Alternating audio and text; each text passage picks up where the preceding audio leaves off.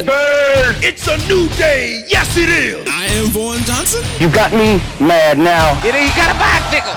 Feeling good. Well, all the skeptics and all the people have a little bit of... Let me do this again. Oh, it's live, pal. Sorry. We ride the bicycle in this arena. With my man Pots and Pans, Nick Pacone. That's me. I don't know where the kid is that was riding it, but he ain't on it when they brought it to the ring. Smile at you and kick your face off. If you're the man, and I have half the brain that you do. But I don't like it when things aren't going my way. Don't you dare be sour! He don't know nothing else. You know that wrestling. Like, he know that wrestling, bro. Give me a hell yeah! I said give me a hell yeah! What is up, ladies and gentlemen, out there in internet land, and welcome to episode 271 of The Straight Shooters. My name is Vaughn Johnson, and I'm joined as always by my main man, Pots and Pans, Nick McCone, the Philly voice and Philly influencer, and we got yet another fantastic show ahead of us tonight. Another Patreon request on this here episode for a deep dive. What are we deep diving into? Like I said, it was requested by one of our patrons on Patreon. It is No Way Out 2001 from the Thomas and Mack Center in Las Vegas, Nevada. Took place nearly 20 years ago. We're a couple weeks out. It happened February 25th, 2001. But yeah, we're going to dig all into it. It's the last pay-per-view before WrestleMania 17. We got a big main event with The Rock and Kurt Angle, a big grudge match between Triple H and Steve Austin, and a whole bunch of other stuff. We're going to dig into all of it, every single piece of it. And we're going to, throw in some current day talk in there as well as we go along here. But before we dig into this fantastic show, let me do my weekly check-in with my main man, Pots and Pans. Nick, how are you doing tonight, my good brother? Quite a bit sore, Yesterday was a hell of a day trying to shovel my car out. Which, by the way, I shoveled 2 parking spaces. I'm in an apartment complex, so it's like a parking lot. I shoveled 2 spaces because a nice little old lady got stuck while I was shoveling, so I helped her out. So I wound up, when she finally got out, I just shoveled that space. And, of course, 2 other cars are now in my spaces after I had to leave. But whatever, that's here and there. That's a damn shame. That's how it is, I guess. But that's grounds for a fight. Well, they were both women, so I'm just gonna let them have it, and then once I'll keep an eye on it, and once they leave, I'll get my space back. They got sons. You can whoop their ass or something. They might, or husbands. They might. But a little sore, so might need to do a lot of stretching during the course of this, and definitely my body's not used to that recently. So yeah. Other than that, I'm great.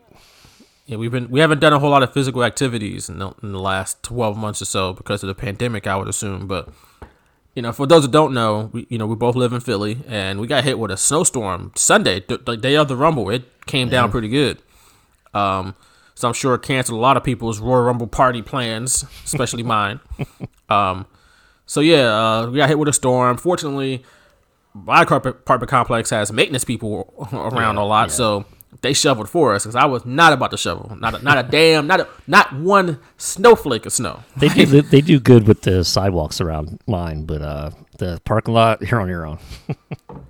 That's wild. That's like you would think that'd be a priority as well because people got to get out of the parking lot to go places. Yeah, you would think they would get like a truck or something and come in and shovel some snow. I even shoveled a pathway to the sidewalk from where I was parked because there was grass in front of me, but I even did that pathway, and of course, once people see it, that the work that they didn't do, that they just because a whole bunch of spots are not shoveled.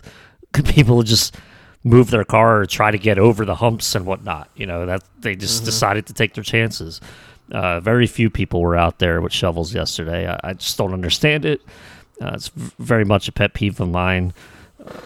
It's like, okay, well, if you can't do it, get someone else that can. Pay somebody that can. I don't understand it. Like especially if you live in a neighborhood with row homes and stuff like that. Like I said, we both live in apartment complexes, so it's a little different. Like, do you wait for the maintenance people to do it for you, or do you do it yourself? But if you live on a block with people in row homes, you got to get out and shovel your stuff, or like you said, get somebody to shovel your stuff. You got to shovel a path in front of your house, like. And if you're nice enough, you might do, because I know I lived in a house where the steps were combined.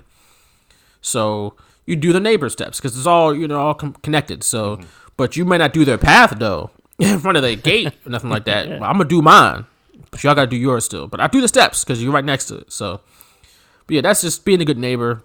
Plus, you don't want to get sued for somebody slipping on some ice in front of your house, bro. Like, protect yourself, protect others, shovel your snow. Unless you're like me and you live in an apartment where the maintenance people are going to do it for you. Then you don't lift a finger because they're going to do it for you. And I was out there for like an hour or 15 minutes. And right. Like I've had my shoveling days, bro. Yeah. I've had my shoveling days, and they're hectic. And I was at a point where like I couldn't just back up and do what everyone else did and just pray that my car gets over these. My car, I have a small car, and it's not going to get over those big mounds, so I had to cut down those mounds, cut down the ice.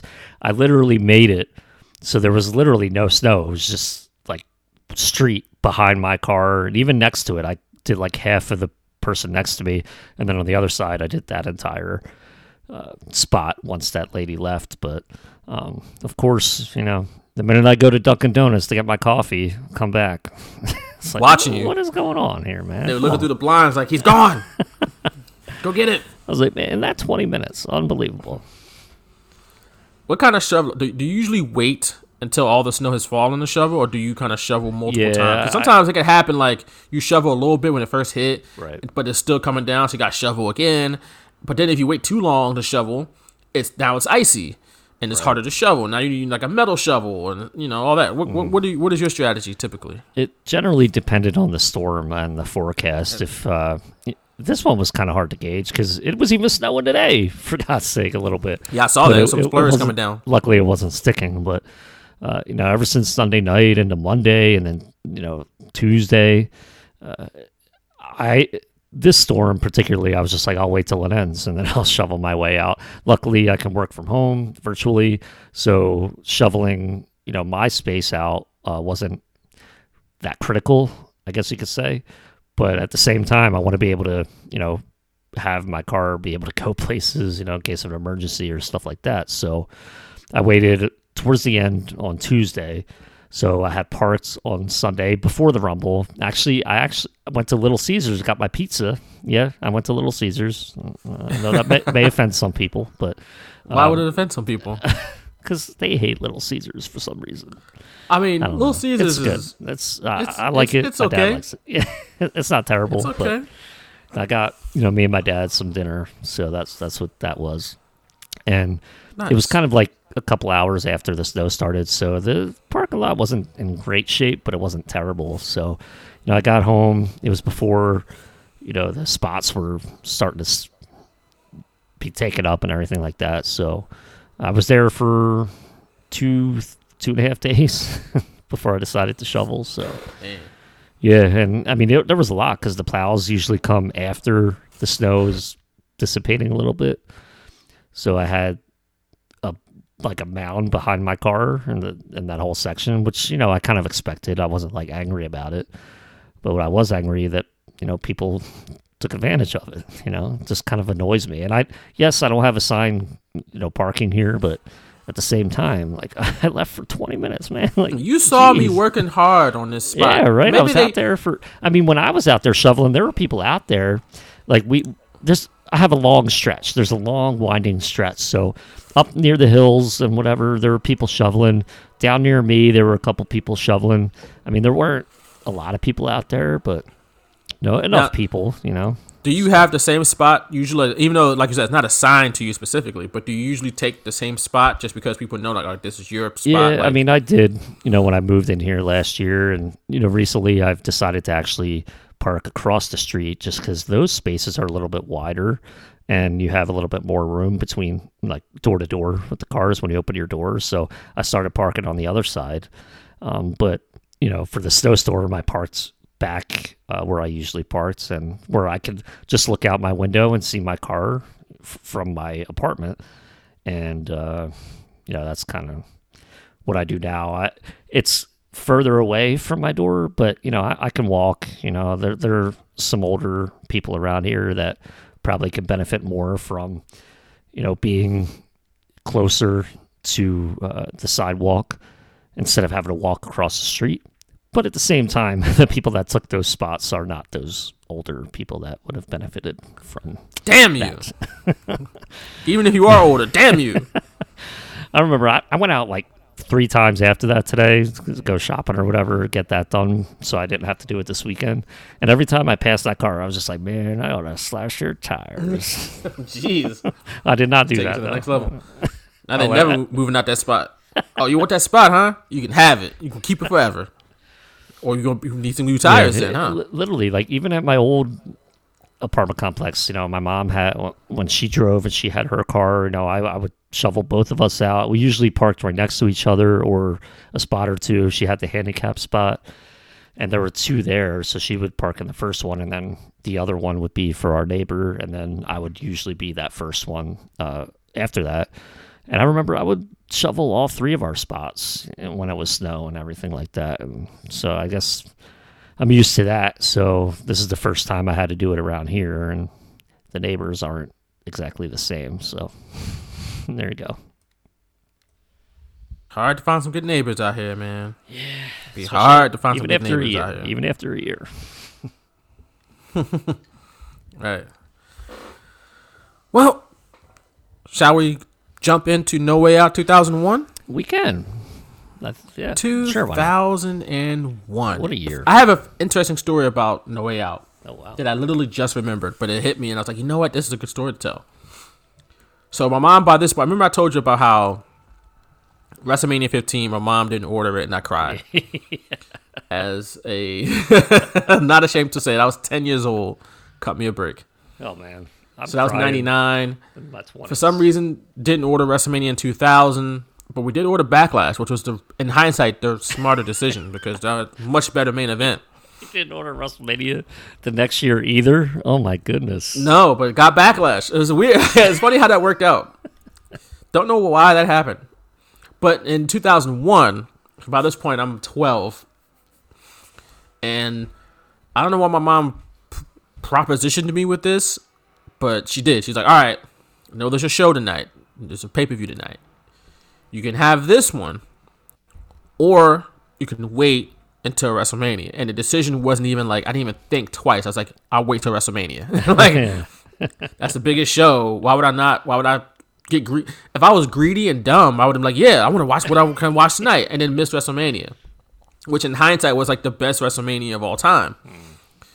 But smart, I was still very clever and smart. Even as a 12-year-old, I know that's wild to think about. But I was like, no, I got to see WrestleMania. And little did I know, like I said, I didn't even know that was going to be the show that it was, but it's the biggest show. So this is the show I skipped, No Way Out 2001. But watching it in hindsight, like, oh, this is a pretty good show. And it's just like, damn, WWF was pretty good at this point. Like at late 2000, like they were good, I think, throughout 2000 at different bits and pieces. But I think they were doing pretty well even in this point, 2001.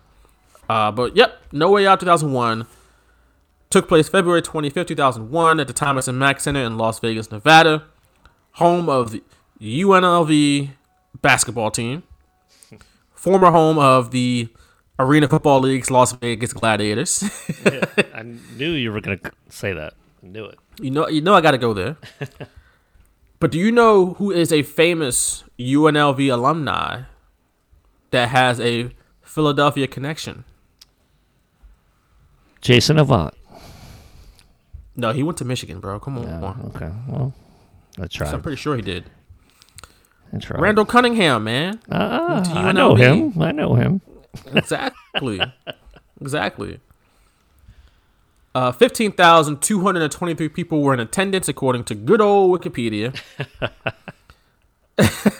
good old reliable Wikipedia. Yeah, all reliable. And like I said, this is the last pay-per-view before WrestleMania 17. And it's a big show. Usually you get to these shows when it's like, nowadays it's like Fastlane or Elimination Chamber. You're like, all right, let's just get it over with. Come on, let's just go. Nobody cares about this. But No Way Out 2001 had some stakes Because on top of the card, you had The Rock and Kurt Angle for the WWF Championship. And in the semi-main, you had the 3 stages of hell match. Stone Cold Steve Austin versus Triple H. Finally, we get the climactic end to this years-long feud by 2001. You know, from 99 when Stone Cold got hit by the car, even though I don't think WWF even knew who was going to be the wheelman or the person behind it. They just had to get a way to get Steve Austin off TV. But then all the way until when Steve Austin came back in like September 2000, I believe. And they kept that going up through No Way Out in February. So let me ask you though, Nick, where were you in life and in February 2001? Do you remember? Because like I said, I was 12. I guess I would have been in 6th grade maybe. And smart enough to know that WrestleMania was a much bigger show the next month. But what about you, Sir Nicholas? I, in this Attitude Era, it's harder for me to kind of remember. I guess because since before that, it was really the only thing I ever paid attention to. So I remembered, where I was at home. I remembered school, what grade I was in, and this. So now we're at the point where I really have to think a little bit harder. So like February 2001, I had just started my sophomore year, September 2000. So yeah, it was my sophomore year. So February, I was probably... my sophomore year was crazy, man. I had like 3 different girlfriends, but they lasted for like 2 weeks. So damn, you was out here big pimping, huh? That was it. And I was like, oh, okay, this is gonna be life. But nah, it was just my sophomore year. Like, it was just that. Damn, Nick, you was the man, huh? It was very weird. I remember one lady came over for the NHL All-Star game, so it was probably around this time. Maybe it was usually around February, their All-Star game. So, yeah, we watched the NHL All-Star game at my house. My parents were like, okay, we'll stay upstairs. So, yeah. When you're 15, 16, that's a big deal, bro. It was a big deal. We didn't have a basement. Like, we didn't have a separate room we could go in. Obviously, I wasn't allowed to bring anyone in my bedroom. So, it was like, we can have the family room, and then my parents would, just kind of stay in their room for a little bit. Until the lady We're going to left, watch Keith Premu real quick do his thing. What is funny is it exactly like a sitcom. We sat on the table and we had that coffee table in front of our couch. We sat on the table. We sat on the couch. We had that coffee table. I'm about to say, you better not have sat on that damn table. Somebody, Mama Bacona whooped that. You on my glass coffee table, boy. Wait, how'd you know we had a glass? That would have been the last we saw of you. That would have been the last we saw of you. Yeah, no straight shooters at all. No, there wouldn't have been a straight shooter if you sat on that damn table. First, I'll get this girl on my house, this little girl on my house. Now she's sitting on my table. Y'all got to go. She decided to put her leg up on her leg just to like kind of switch her sitting position. So when she lifted her leg up, she hit the coffee table and made a really loud sound. It didn't break, but oh man, it was just exactly like a sitcom, man. It was hilarious. Yeah, but puckered for a second. Oh, yeah. Did you just kick my mama's coffee table? Not my mama's coffee table. I got my magnifying glass out just to make sure there were no scratches in it. Immediately Windexed it. Like, we're about to go to True Value. Maybe she will notice it. But that's funny. Yeah, I was around. It was just a weird time in my life, and this like wrestling was awesome. I was like, man, I'm like growing up in this era of wrestling that's just like phenomenal because everyone that I go to school with loves it. I didn't have that years prior. Even in the mid '90s, no one liked Doink. I don't know why, but no one liked Todd Pettengill. I just didn't understand it. But yeah.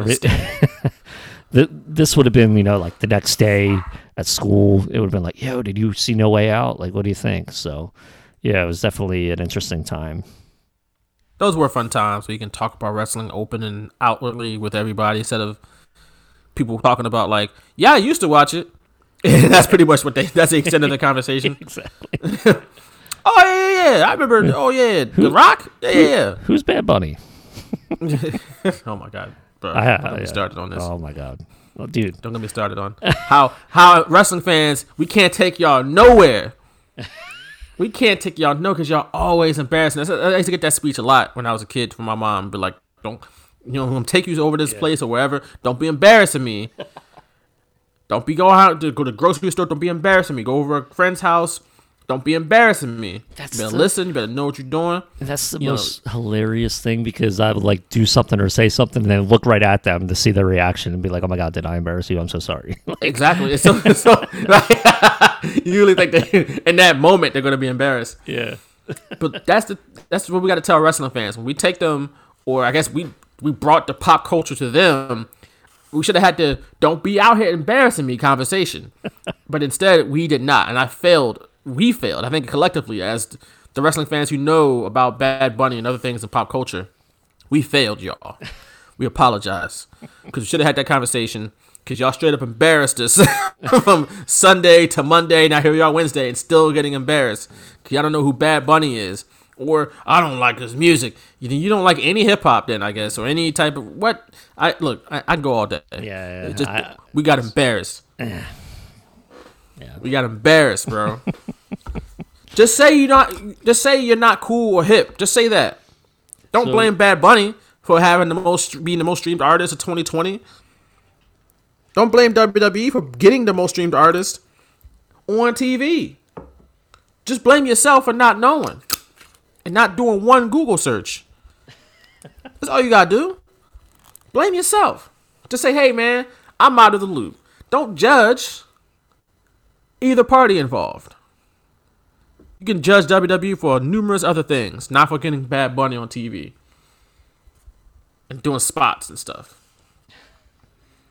So, yeah, I'm done for now. I agree with I'll you. Probably talk about it again later. David Marquez, I'm friends with him on Facebook. He is an owner and president of Championship Wrestling from Hollywood, and he posted something Sunday night that I agree with 100%, and it basically said, you not knowing, and there was a lot of people obviously like, "Who's Bad Bunny? This is so stupid, blah blah blah." And David Marquez wrote, "You not knowing who Bad Bunny is the reason wrestling will stay archaic." Thank you. A lot of people were upset at him. Because it's true. It is. And I actually...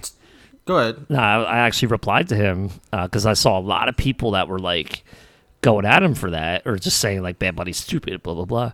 Well, I replied. I was like, a lot of people replied to this not realizing they're the out-of-touch ones.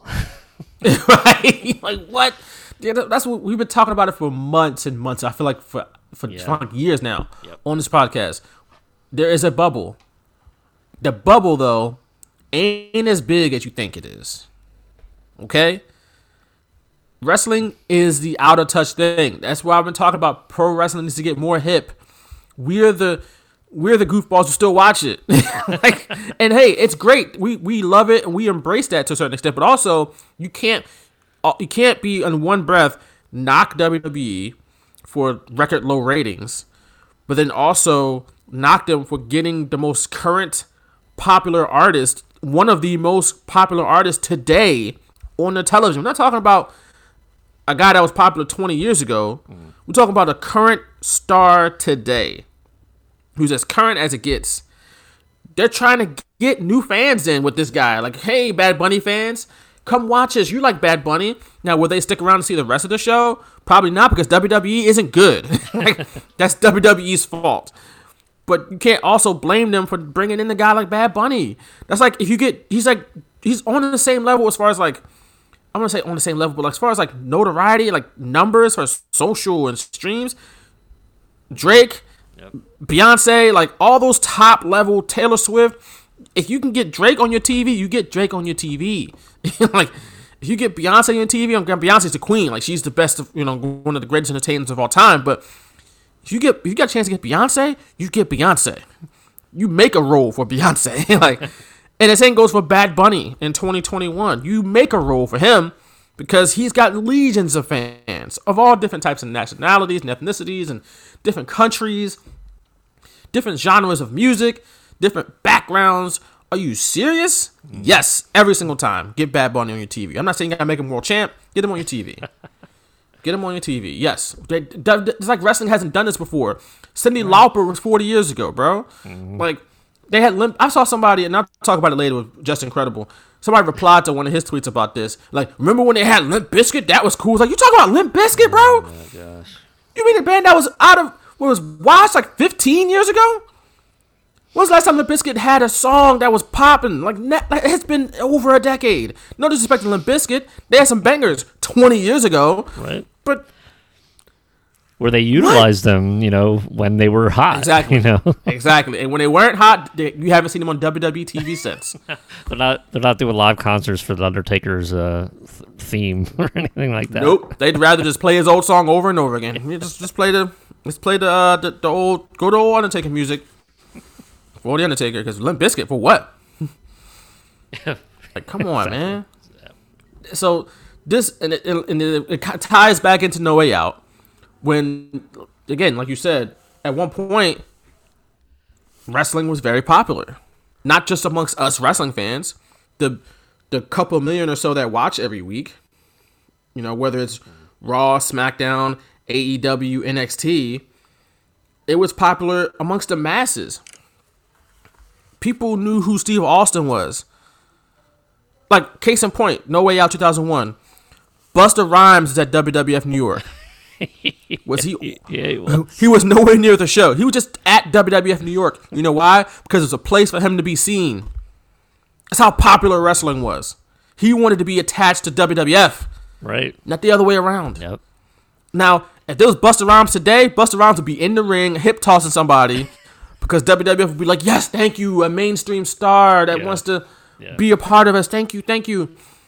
Like, you see how that's different? You see how the shift that's happened?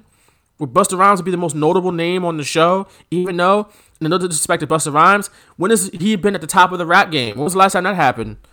It's been decades, probably. If you be honest with yourself, it's been a while. Even though Busta Rhymes is a legend, done a lot of different things. He ain't the Drake. He ain't popping right now. Drake and the Baby and guys of that stature. But they would kill to have Busta Rhymes on TV right now. It's different. It's just different time, man. Yep. So get out of that damn bubble, please, wrestling fans. I'm begging y'all, man. There's other things. We don't have to just watch wrestling. And also, if you're not into hip hop and stuff like that, don't disrespect it. I'm not into like country music, but I'm not going to sit here and say it's just trash music. People really out there love country music. Don't disrespect the hip hop type of vibe. That's just not your cup of tea. But also, you can help yourself. Just one Google search. Who the hell is this Bad Bunny dude? Like, look, me and Nick, we're both in our 30s. All right? We are not part of the hip generation anymore. like, that's just not where we are in our, fandom, in our age. We're not part of the hip group. The only reason I knew of Bad Bunny, like the name, was because the Booker T song was like all over Twitter. Right. And it was my wrestling fandom that brought me to that. So that's how out of touch I am. Like, I don't mind admitting when I'm out of touch. Like, it's other wrestling fans seem to, but you'll find don't out, admit that.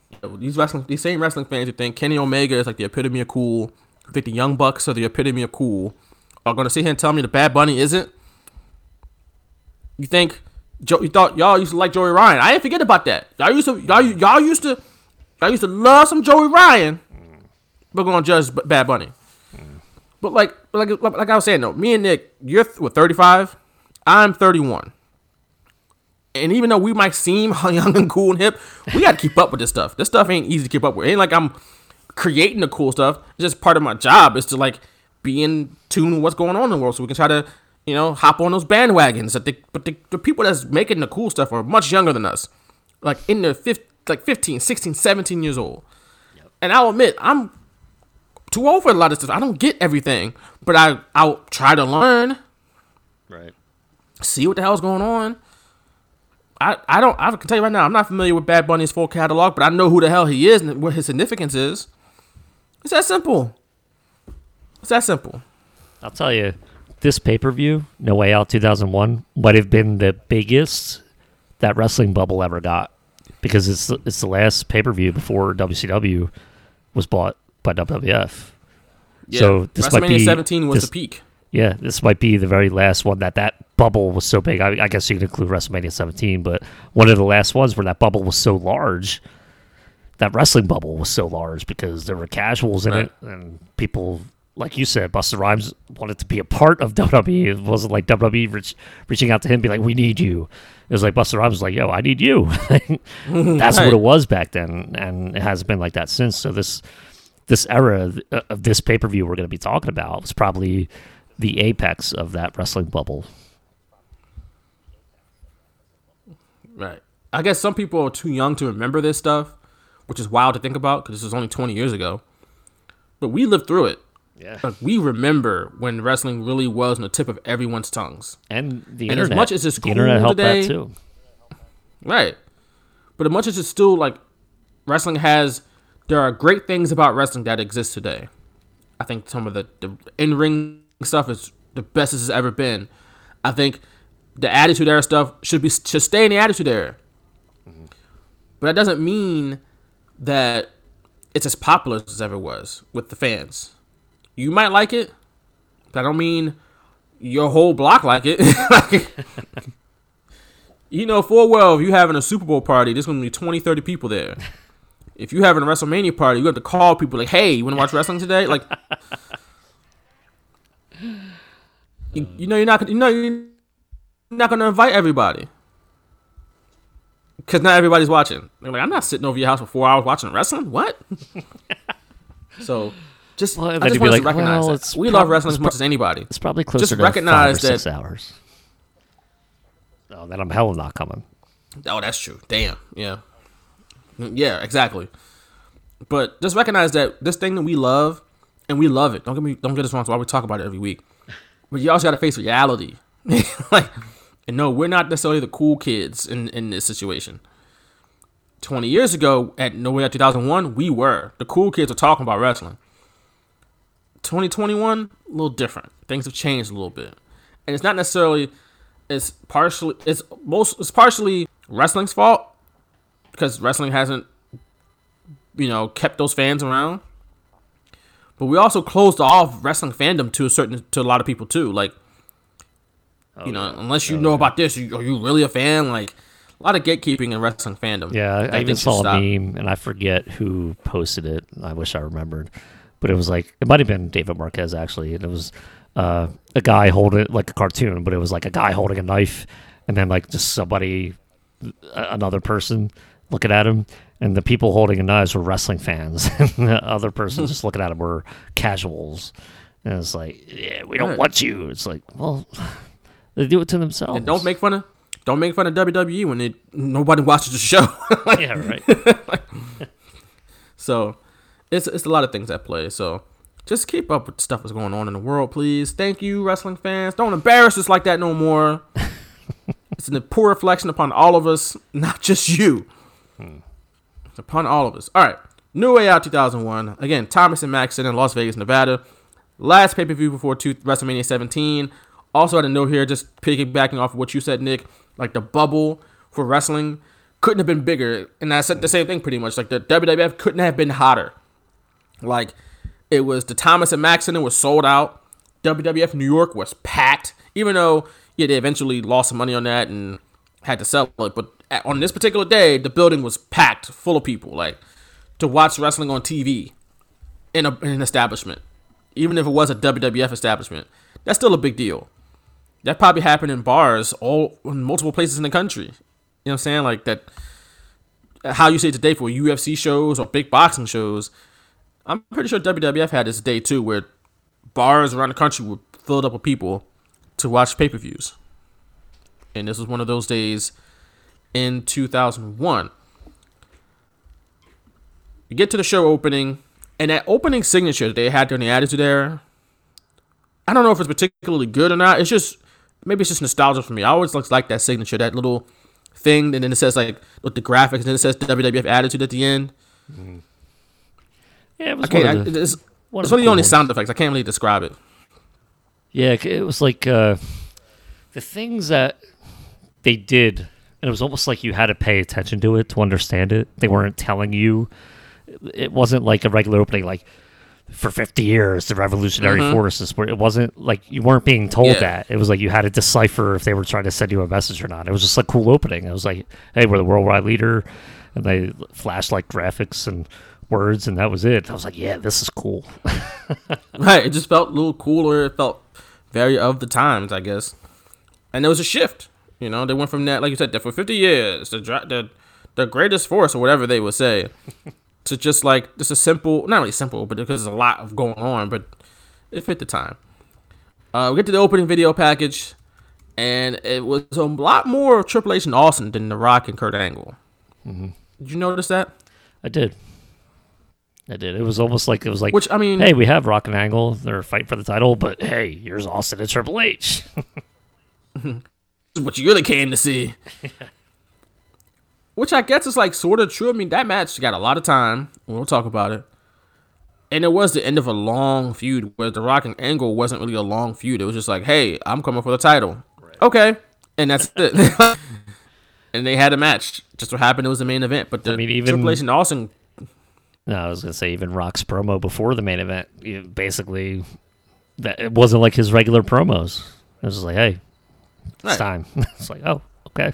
Time's up. Your reign is over. Done. There's no more I got to say about this. Nothing else to say. You know? Yeah. We get to the pay-per-view, and they play the song, the theme song for No Way Out. And it's really... It sounds very familiar. And if it sounds very familiar, it's because it is a familiar tune. It's just Jim Johnston's kind of version of a song called Machine Head by Bush. I don't know if you knew that, Nick. No, I did not. Okay. But I like Bush. Bush put that song in.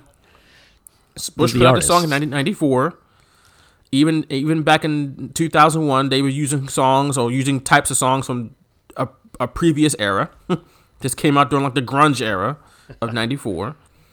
But you hear that song and it sounds like, oh God, it's a very recognizable song. Jim Johnston just kind of remixed it or something like that, I think, and then they used it for this. So there you go. Some little trivia there. Also, I loved the Rubik's Cube kind of thing. Yeah, the animation for the logo. I don't know if it made any sense for No Way Out. Maybe just like you can't figure this out, some type of thing. But I thought it was dope though for 2001, especially. Like I thought it was great.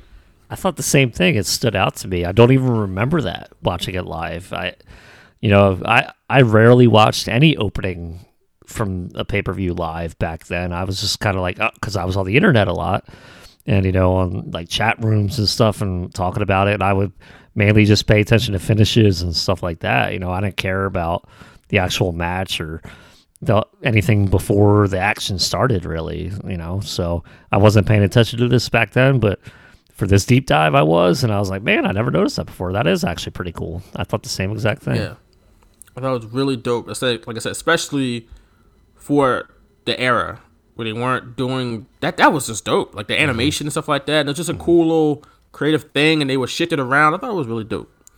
The show was sponsored by Wider Sports Nutrition.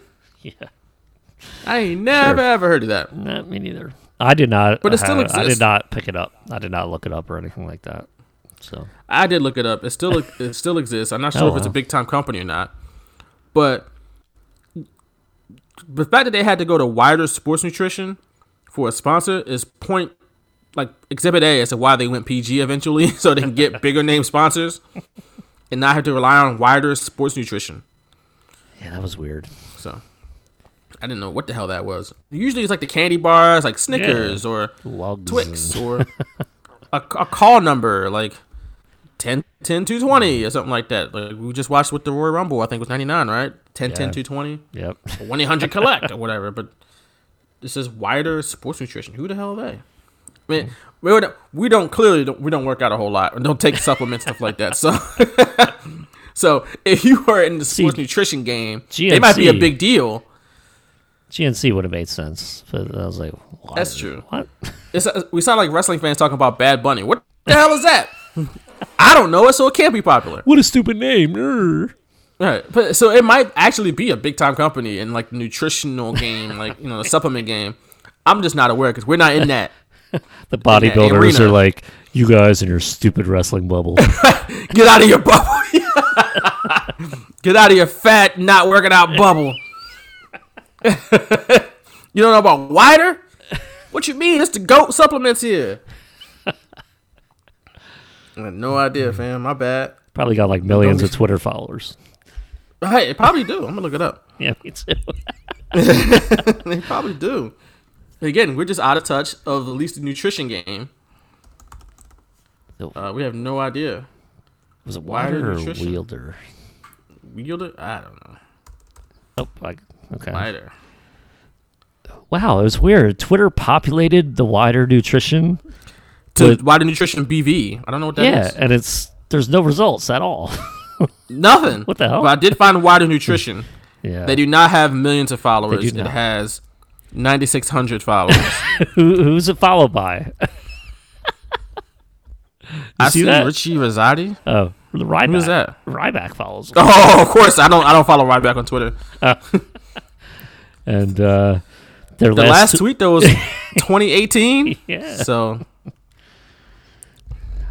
Okay. yeah, Well. for nearly 70 years, we're providing the world with the best health products and / supplements.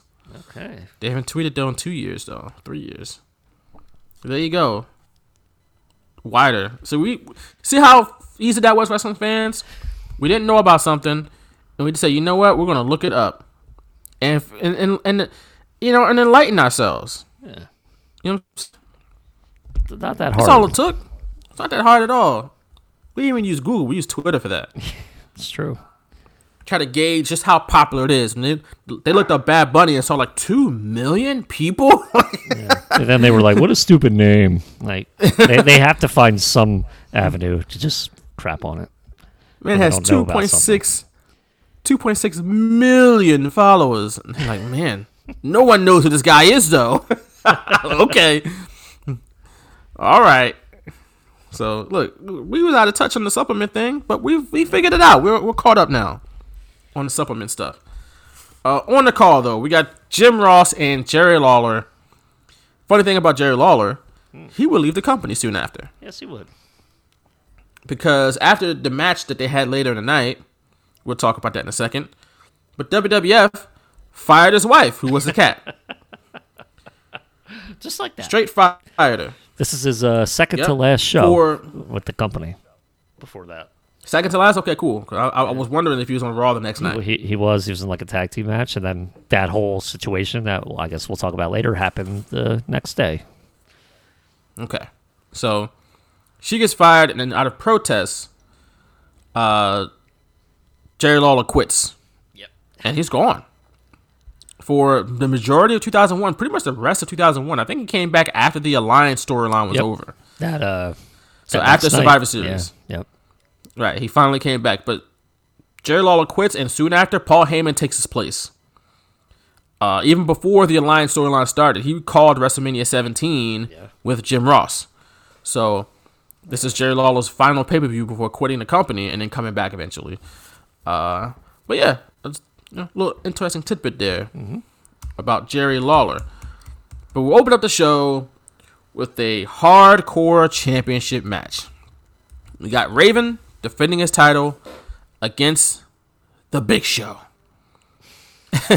Before the Big Show can even get to the ring, he's got a masked woman in all black in a ski mask, looking like Sam Fisher from Splinter Cell, attacking him on the stage. And he just shrugged her off easily because it's this tiny little woman with a 2x4 attacking a 7-foot tall, 500-pound monster in Big Show. I think it's still a mismatch, even if she is wearing a ski mask. Yeah. But do you remember this woman at all? Did they reveal who this woman was at any point? I mean, they didn't at this pay-per-view, but I have no recollection of this. I totally forgot Raven was part of the company at this point. Even though we did WrestleMania 17 before and he was there, like, I just totally forgot because for some reason I always thought he came in with the, like, RVD and Tommy Dreamer, but no, he was here before that. He was a WWF guy again during the height of the Monday Night War. So, well, maybe not the height, but towards the very end. So, yeah, he was. Yeah, and like I said, he had the match at WrestleMania, the Hardcore Title Triple Threat. One of the surprisingly good matches on the show. Like that was one of the more memorable matches from that show. If you look back at that show, like Oh yeah, I remember there was driving the cart around the stadium, but then AEW did it, and everybody forgot about that. Oh man. And then they saw Roman Reigns run over Kevin Owens at the Royal Rumble. It's like, well, that was AEW did it first. And it's like, no. This is how wrestling fans continue to embarrass themselves. They embarrass us, bro. We a part of this. Yeah. I feel like Roman Reigns, like, don't you go out here embarrassing me. Like, if he said something to you, it's a reflection upon me. Now, you got to fight him. That's a good point. That's a good point. Right. This is Roman Reigns right now. Right? It's like, bro, we saw this before. The go-kart, the golf cart thing isn't exclusively AEW's. Anybody could use it at any point. Like, it's okay. It wasn't even they don't exclusively WWF's. I remember, people were talking about, like, way back in the 80s, or maybe it was the early 90s it was happening. You know what? Because golf carts are a thing. So, yeah. Right, golf carts are a thing. That you think that's the first time somebody thought to use a golf cart involved in an angle? Stop it. Like, come on, man. Things get copied and redone all the time in pro wrestling. Look at the moves people do. Like, come on. You got Kevin Owens using a stunner every single night. Like, yeah. Come on, man. Yeah. Roman Reigns using the spear. You know what I'm saying? Like, stuff gets copied sometimes, man. Not everything is wholly original, and you can never do it again. Like, all right. Nobody cares about the golf cart thing with Matt Hardy. Nobody cares, bro. Nobody cares. You know what? It's funny, Not that many people saw it because it's wrestling. Yeah, and it was pay-per-view. Only we saw it.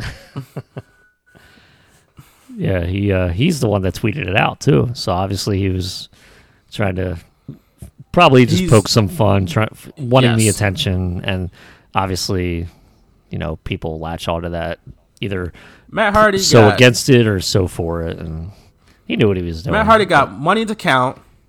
He got babies to take care of. He got another one on the way. He got a pregnant wife right now. He got enough stuff on his plate to be worried about the golf. They used a golf cart. No, he was just riling y'all up. Yeah. And it worked. It did. Because he knows y'all better than you know y'all. Damn, man. He ain't worried about that. He probably like both guys. I'm like, yeah, do it. I'm glad they did it. It's dope. It was funny. I thought it was hysterical. It was. I gotta rewatch that. I haven't watched it again, but that was one of the funniest moments to me. I mean, it wasn't meant to be funny, but the way Kevin Owens took that bump, oh man. Yo, he took a hell of a bump. Took a hell of a bump. Yeah. It was great. Who else took a hell of a bump? The popcorn guy at No Way Out 2001, who eventually was revealed as Crash Holly in a wig. Yeah. But he attacks he attacks Raven, and then out of nowhere, Steve Blackman and Hardcore Holly comes out. Yeah. They're fighting with people because this 24/7 rules. This is before the 24/7 title. It's the Hardcore title with 24/7 rules, which was a genius concept back in the day. Mm-hmm. Just the WWE honestly still running with, obviously, with the 24/7 title. It was just it was original back then, and it still kind of works. Like, it's still kind of funny. You got Peter Rosenberg winning the title. I know wrestling fans was mad about that, boy. And then people saw like this was like the what was it, the Dragon Gate title, or was it Dragon Gate, the heavy metalweight title they had? I forget which promotion that was. It was an independent promotion. I don't know if it's Dragon Gate or Chikara or something like that. I forget off the top of my head. Somebody out there will correct me. But they was doing it for a while when people just winning the title and stuff like that, random people. But it started with the Hardcore title back in 2000 when people just run into matches, and all of a sudden there's 6 people in this match, including Billy Gunn, who runs in, hits Raven with the Famouser, and then wins the title. The one Billy Gunn. The one, yeah. One Billy Gunn, who went from challenging for the Intercontinental Championship at Armageddon to just a couple months later, just running into a Hardcore title match. But then the popcorn guy, or Crash Holly, tries to pin Billy Gunn. He kicks out, right? But for some reason, he just didn't want to run away. He just kept fighting people. Which is like, why would you do that? You're the champ. Get out of there. Yeah. Get on out of there. That's weird. Then Big Show cleans house, but then that allowed Raven to pin Billy Gunn to win the title. So we got 3 title changes, or 2 title changes already. Then Crash Holly tried to get back in there. He only got a 2 count. And then Raven's Ninja Woman, as JR described her, the lady in the ski mask, came back to the ring with Molly Holly. Then Molly Holly hit her in the head with a trash can. It was so much going on. It was. And then Big Show chokeslammed Raven onto a trash can to win the title. So there's 3 title changes here.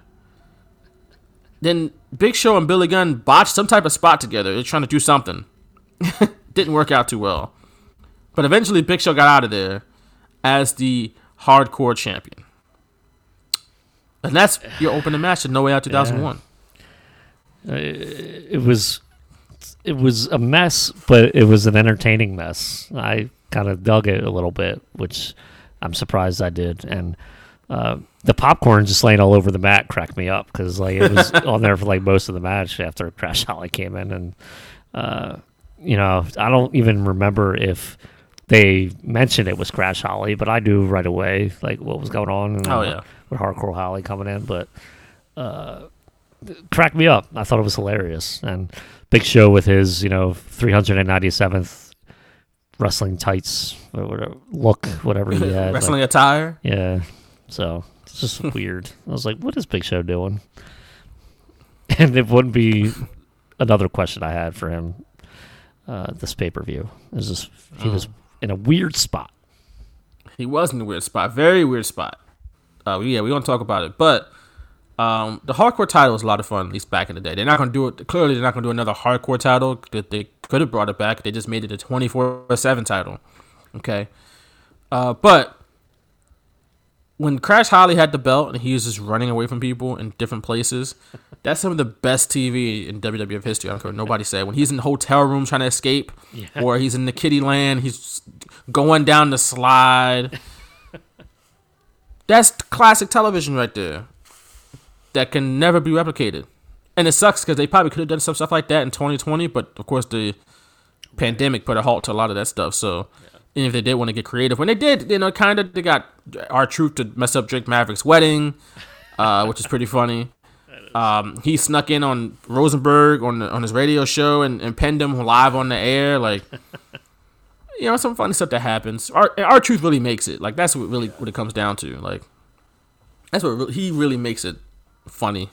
It's probably the only reason why it's still around. Cause probably why he's, it changes hands so much, but it often goes back to him. Like, always right gets away. back to R-Truth. Because for who else needs to carry it for more than like a day? Like, it's R-Truth's belt. Like, he'll lose it in a funny way, then he'll get it back somehow. The only weird thing I have with it is, why are you running in to the ring like during a match? Like, or like that's the only thing. I'm just like, okay, but came down. He did it in the during Rumble. The Royal Rumble, the Women's Rumble. I lost it to Alicia Fox. That's classic. Yeah. That's what I'm saying. That's so funny. R-Truth makes it funny, makes it work. Yeah. He came to the match. He came to the Women's Rumble. Like, yeah, it's time. Then he lost it and got it back. Oh man. So that's good stuff. I'm here for. That's still funny because again, R-Truth makes it that way. Not an original concept, but it still works. After the match, we get to a limo pulling up in the garage area of the arena.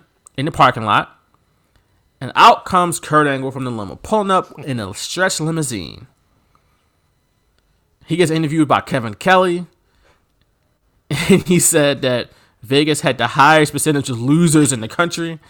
I don't know why I thought that was funny, maybe it's because of the way Kurt Angle says things. Because betting is probably true. That's true. No, actually, you're right about that. Think about it that way. People just lose every day there. That's what keeps the town going. Exactly. Everybody losing. But it's just Kurt Angle's delivery. This is the highest percentage of losers in the country. He's just such a dork. But he made it work so well. Because he's still a badass, too. Like he backed it up. It was great. Like he can act goofy all he wants, but like he would whip your ass, Legitimately an Olympic gold medalist.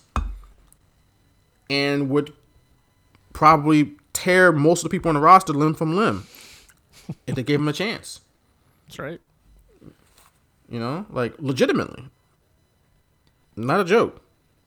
Shout out to him, Not a by the game. way, with him and Conrad's newest podcast, The Angle Show. So, Right. That'd be That was interesting. out of nowhere. I didn't know Kurt Yeah. Angle was going to get a show. yeah, add free shows. But I'm not a member, but I will be listening when it is available on my feed, which it is now. So, on my commute, I shall listen. Dope. So, Dope. cool. Shout out to Kurt Angle. Yeah. And Conrad Thompson, by the way. Yeah. Next match on the card, we have a fatal four-way for the WWF Intercontinental Championship. Chris Jericho defending against X-Pac, Eddie Guerrero, and Chris Benoit. 4 great wrestlers in one match. And as expected, we got a great one between these 4. A good one, a very good one, I should say, between these 4.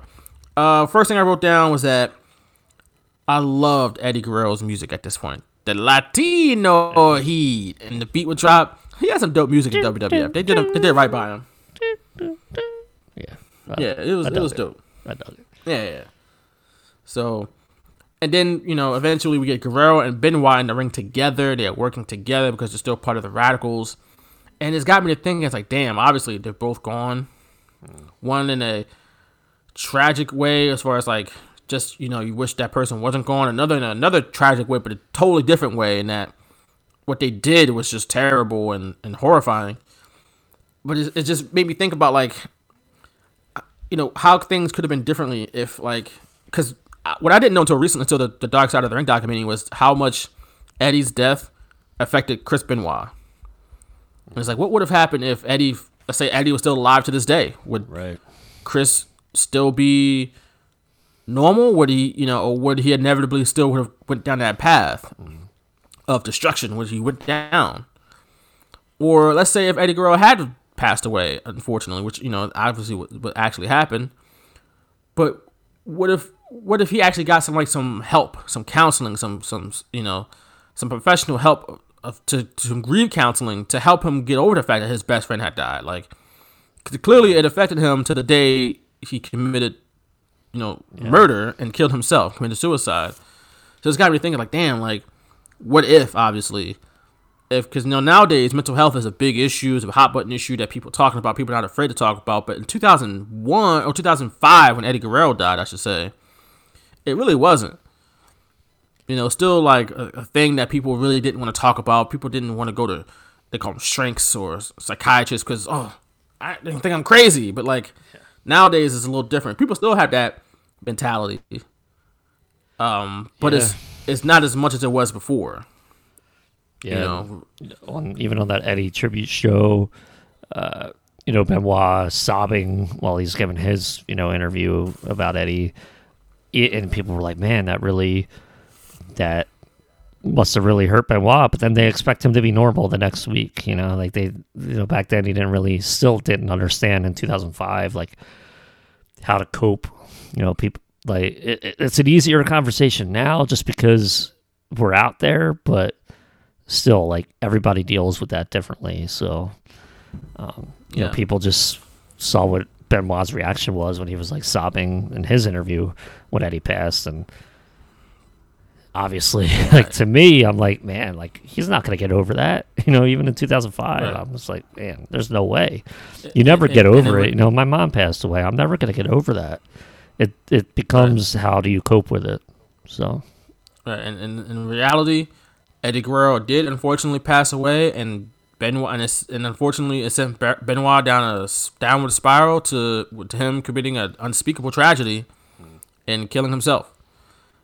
And you would think things were different, things would have ended up differently, like, different circumstances. But it is what it is. It's a shame, though. It's crazy. It's not even 2 years later, from Eddie's death. So yeah, it's a shame. It's a real shame. But back to this match, though.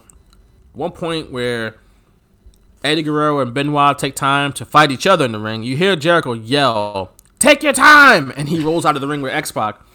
And they did take their time. Like, they had a lengthy time there where it was just Guerrero and Benoit hashing it out in the ring there. And then you get Jericho and Benoit in there, and I wrote, like, man, they had a long-ass feud in 2001. In 2000, I should say.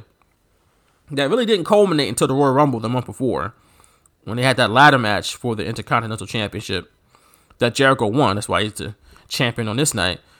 But they had like the match at Backlash. I think they had a match at Judgment Day. They had multiple matches over the course of 2000 on pay-per-view, and ran it back again at the Royal Rumble. And then after WrestleMania, they started teaming with each other, and they won the tag titles on the night that Triple H tore his quad, and then they were the tag champs, and there's a lot of stuff going on. But they had a lengthy, they had a lot of matches together in 2000. Another thing I noticed, I love the spot where Jericho just putting everybody in the walls of Jericho. He just, your turn, and then puts him on the ground and puts him in the walls. And everybody just runs up on him. He just dumps him again. Here we go again. It's like the old school walls, too. It's like, yeah, okay. Except X-Pac, I don't think. He was like a Boston Crab, but still. Right, so I thought that was fun. Eventually, Just Incredible comes out to help X-Pac. He was part of X-Pac's little faction called X Factor. You remember that? Yeah, the coolest faction. Yeah, all right. This is why I had like that thought in my head that X-Pac sucks. I remember when you and Brian got on my case years ago at the Wildfire Studio, where I was like, "Man, X-Pac sucked." And you're like, "What? What?" And it was real talk. My recollection of X-Pac was this era of X-Pac. I wasn't thinking about 1, 2, 3 Kid or even 6 in WCW. I was like, X-Pac with Just Incredible and Prince Albert. He sucked with them, and that was my thought. Like what I think of him. Not anymore, thankfully, because I've watched a lot more stuff of his prior to this, but this era X-Pac, I was not a fan.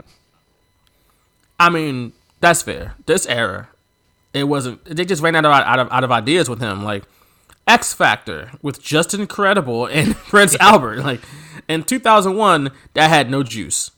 Like, I'm sorry, that is not the wave. So, and these guys coming from ECW was on its, I think, on its last legs.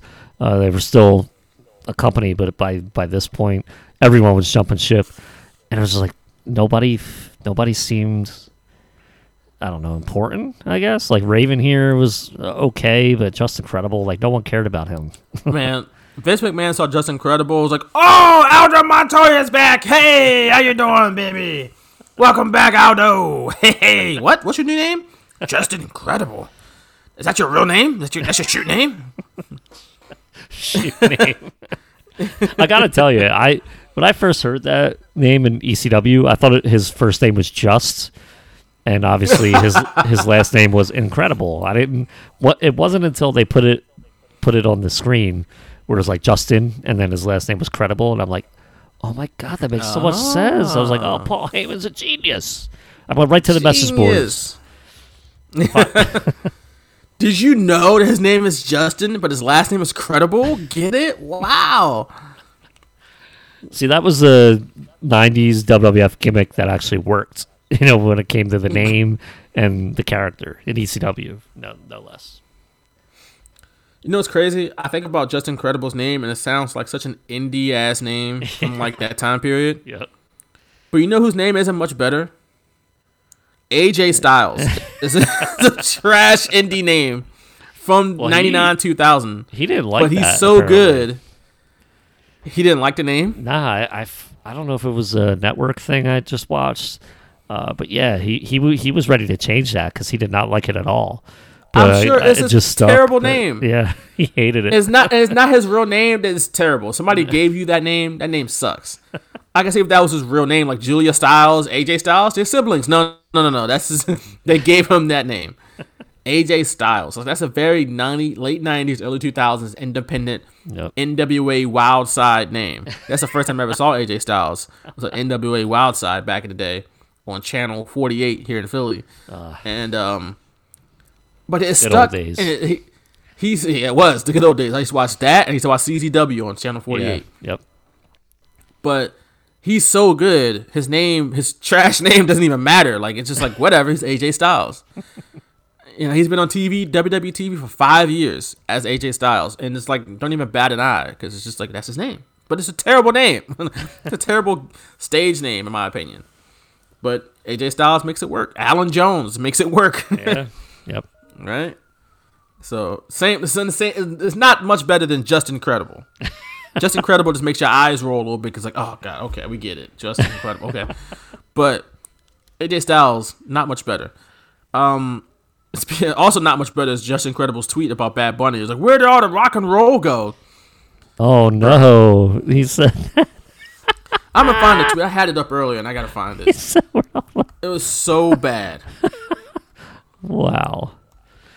He said, I gotta find it. How are us and all the WWE legends gonna enjoy the musical taste of WWE now moving forward? I gotta find it, bro. Give me 1 second to find this because it's so like just PJ, Mr. Polacco. Just say you're old and washed. Just say that. Is that your response to him? I did not respond to him. I'm not giving him the dignity of one of my responses. Your tweets are money, sir. Right. All right. He said, let me see. Is that it? No, that's not it. Okay, let me go back a little bit further. Because it's so good. But it's so bad at the same time. Because why do you like this? This was after his here we go. appearance at the Rumble. Yes, he said, I know I'm old. Period. But am I the only one? I was like, wait, that should be a comment there? Maybe? I don't know. But am I the only one that does not understand hashtag Bad Bunny song? What happened to rock and roll and wrestling? Oh no! I know that sounds outdated. Yes, it is. But there is something to it. Just feel very disconnected from the product.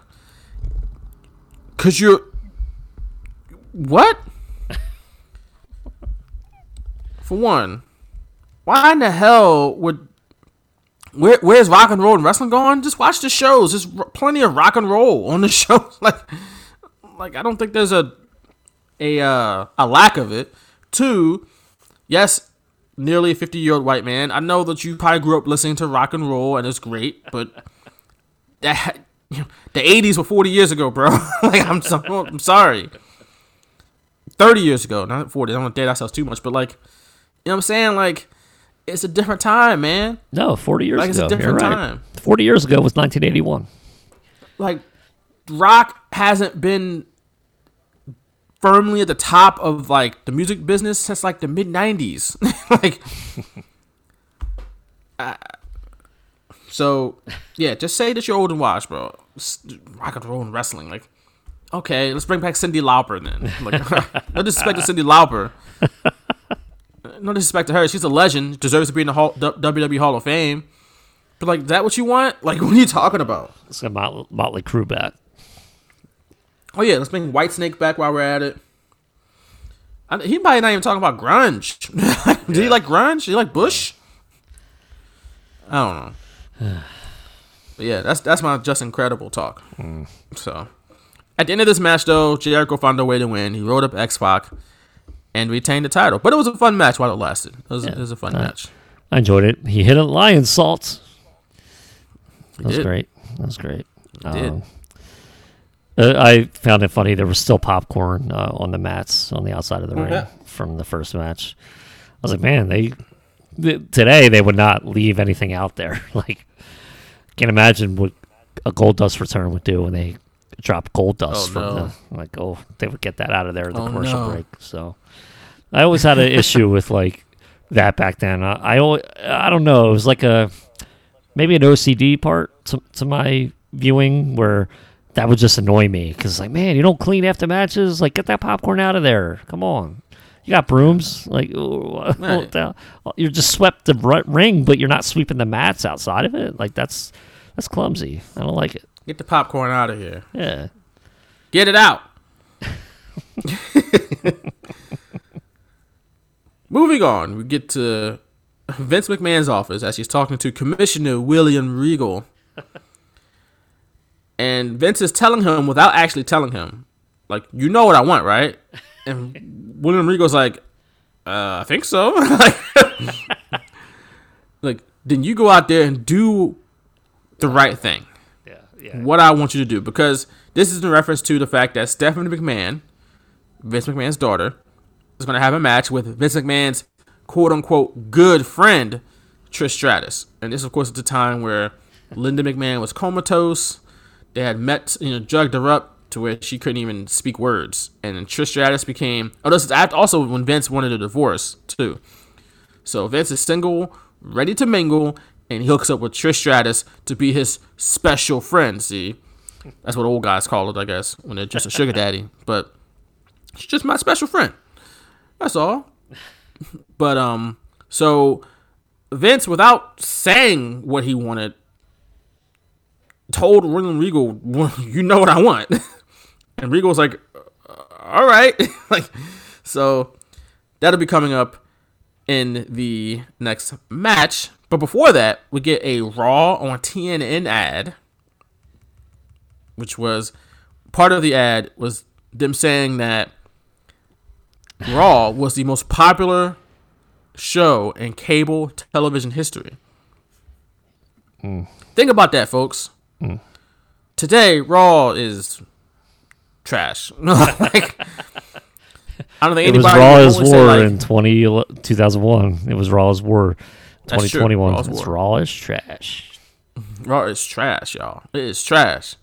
You think like that seems like a lifetime ago where Raw was the most popular show on cable. Yeah. But it was at one point. And it was Wrestling going, has fallen it was off, going bro. head to head with, comedies like Everybody Loves Raymond, which is awesome. I know.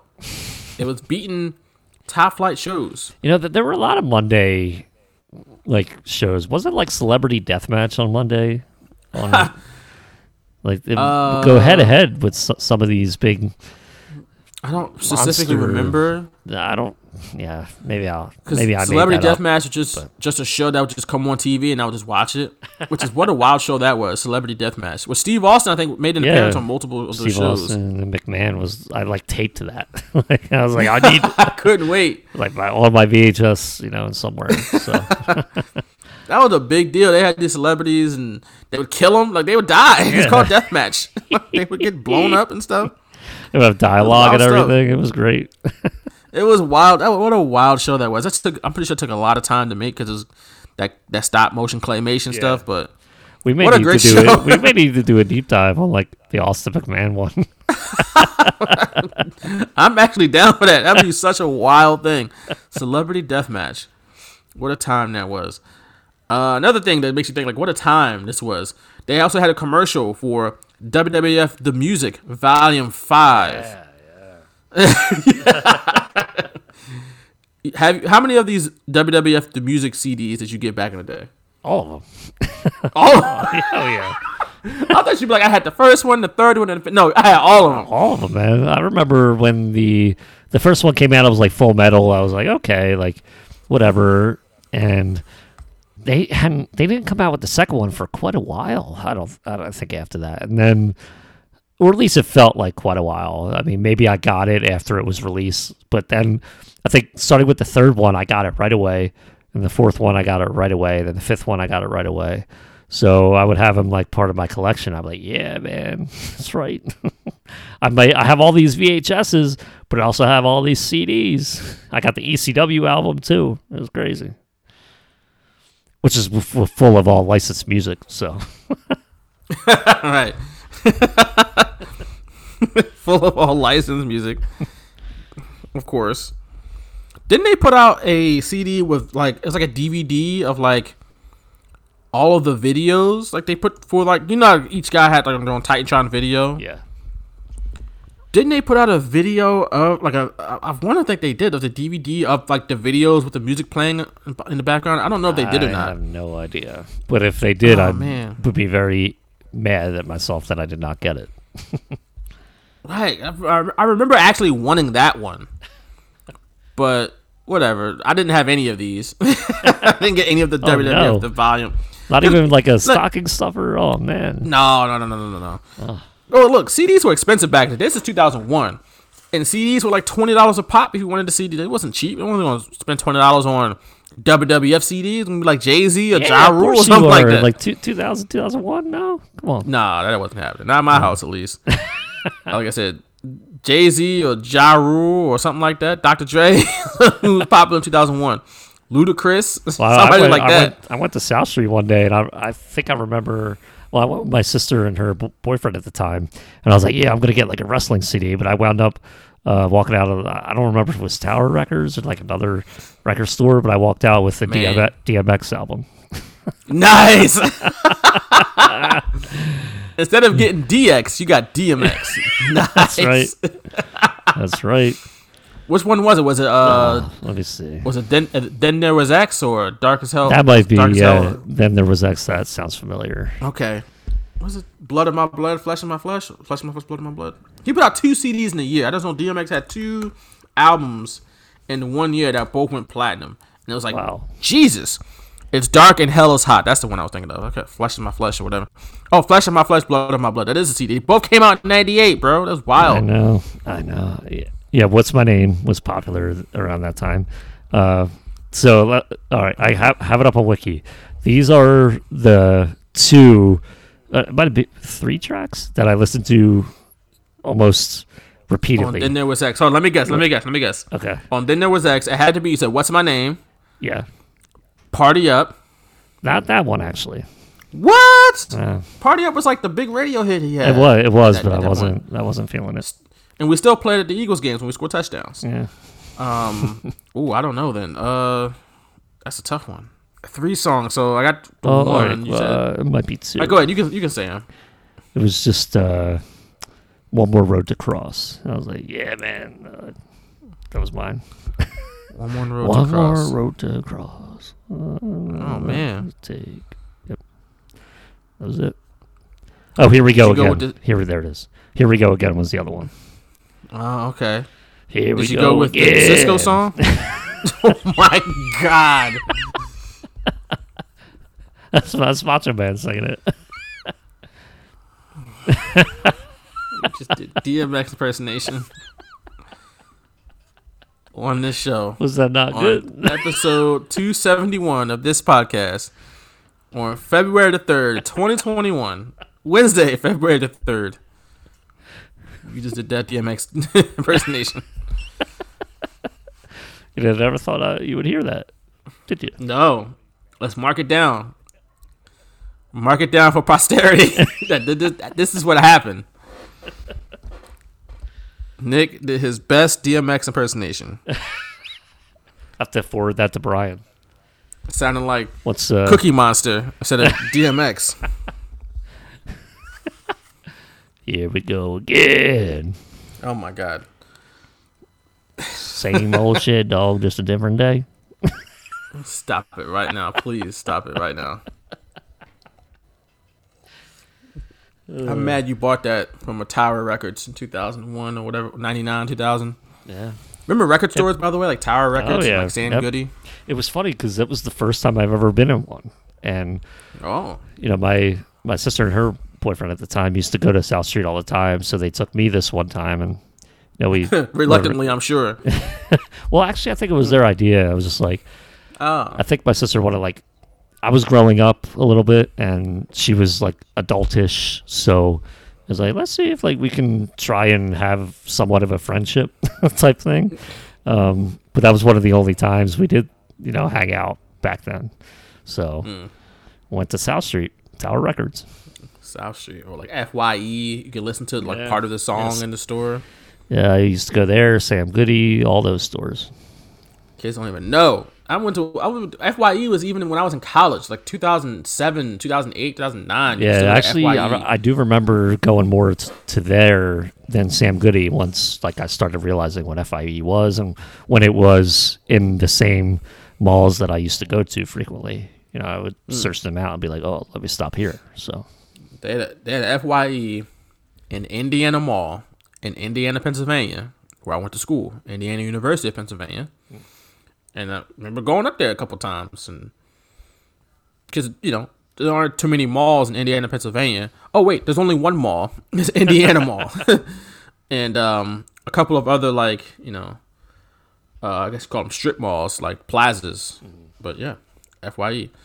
But back to WWF The Music, Volume 5. It also came with what they call an enhanced CD, which contained The Rock's custom internet browser. I was wondering if I missed something. I was like, wait, did I just hear a custom internet browser? So it was a separate CD that you had to put in your computer so you can load the Rock's custom internet browser. If anybody out there has this, I would love to see it. what the hell did the Rock's custom internet browser? Because I don't know if people fully understood what a browser was back then. Because now that I know, it's like, so it was like Google Chrome, but with like the Brahma Bull instead of like the color wheel type of thing. Exactly what I'm thinking, or that, or like Netscape Navigator instead of the N. That used to, it's like the Brahma Bull or something like that. Like you Google something, he just cusses you out for Googling it or something like that. Well, I guess it wouldn't be Google in 2001, maybe. If there's like an error, like a 404, it doesn't matter what you try to right. like go to. What is this internet browser? Oh, here come the police. And here we're talking about the internet browser too much. Oh, that is too much. I remember rewinding it and I was like, how do you get the custom internet browser? But I guess you said it came with a different CD, so that's probably how they loaded it. I was like, wait, like what? Yeah. My internet browsers were Internet Explorer and Netscape Navigator at this time. Netscape Navigator. You're talking about a blast from the past, boy. Yeah, Netscape. Wow, what happened to Netscape? It was so cool seeing that Internet end, Explorer. like seeing that end animate. Right. You know, when it was loading a page or something. And do people even use Internet Explorer anymore? I mean, I don't, but I did use it a couple years ago for like streaming because it actually was pretty more. What's the word? It was like smoother, I guess, than Chrome was at the time. But in 2021, because I feel like Chrome is, but it's on PC still, maybe. But like, people probably just get Chrome. And now, or like Firefox, the newest Microsoft. I was going to say microscopic. Like what? Come on, Nick. The newest browser is like Microsoft Edge. So I don't know if. I haven't used that one. Yeah, me neither. But I have not used that one. So. No, Chrome, Firefox, and that's pretty much it for me. I use Safari here and there if I have to, but haven't used. That's the Mac browser. It's called Safari and. Haven't used that really, a lot since college. So, right. But yeah, The Rock had his own custom internet browser. How about that? Yeah. Interesting. In 2001. But back to the matches here. We got Stephanie McMahon versus Trish Stratus. And I wrote that this match got 8 minutes. Which is more than dominance in the WWF. Which is a lot more, even a lot more than most women's matches probably got in WWF back in the day. This era, definitely. And this match probably only got 8 minutes because there's a McMahon involved, which meant it was a big deal, and there's a lot of story behind it.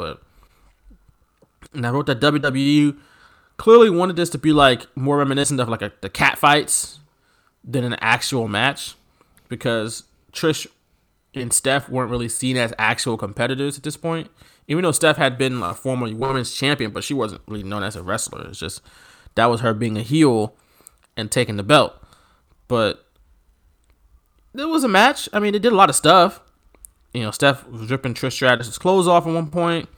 Trish Stratus, boy, she was looking good, boy. I just gotta say that. I'll point that out. Wow. Agreed. Like, you look like her. Even 2000 was like, damn. Like he was bad as hell. But yeah, this match got 8 minutes. Steph started ripping Trish Stratus' clothes off. Jerry the King Lawler couldn't handle himself.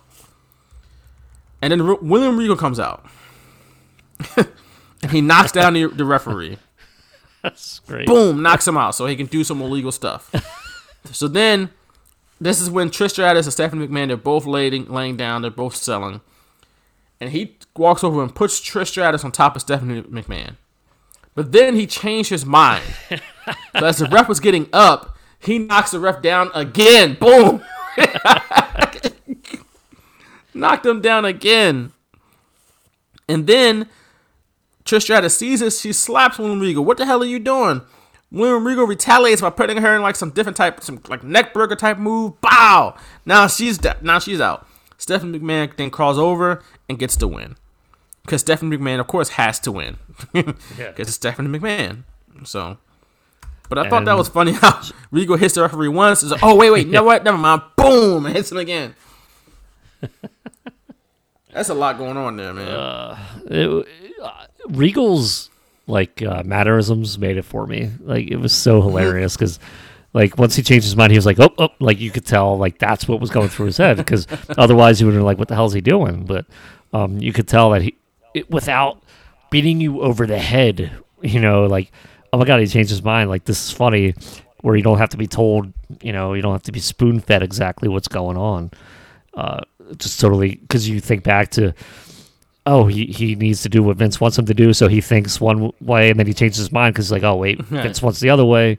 So it all made sense in the story, and it played out hilariously.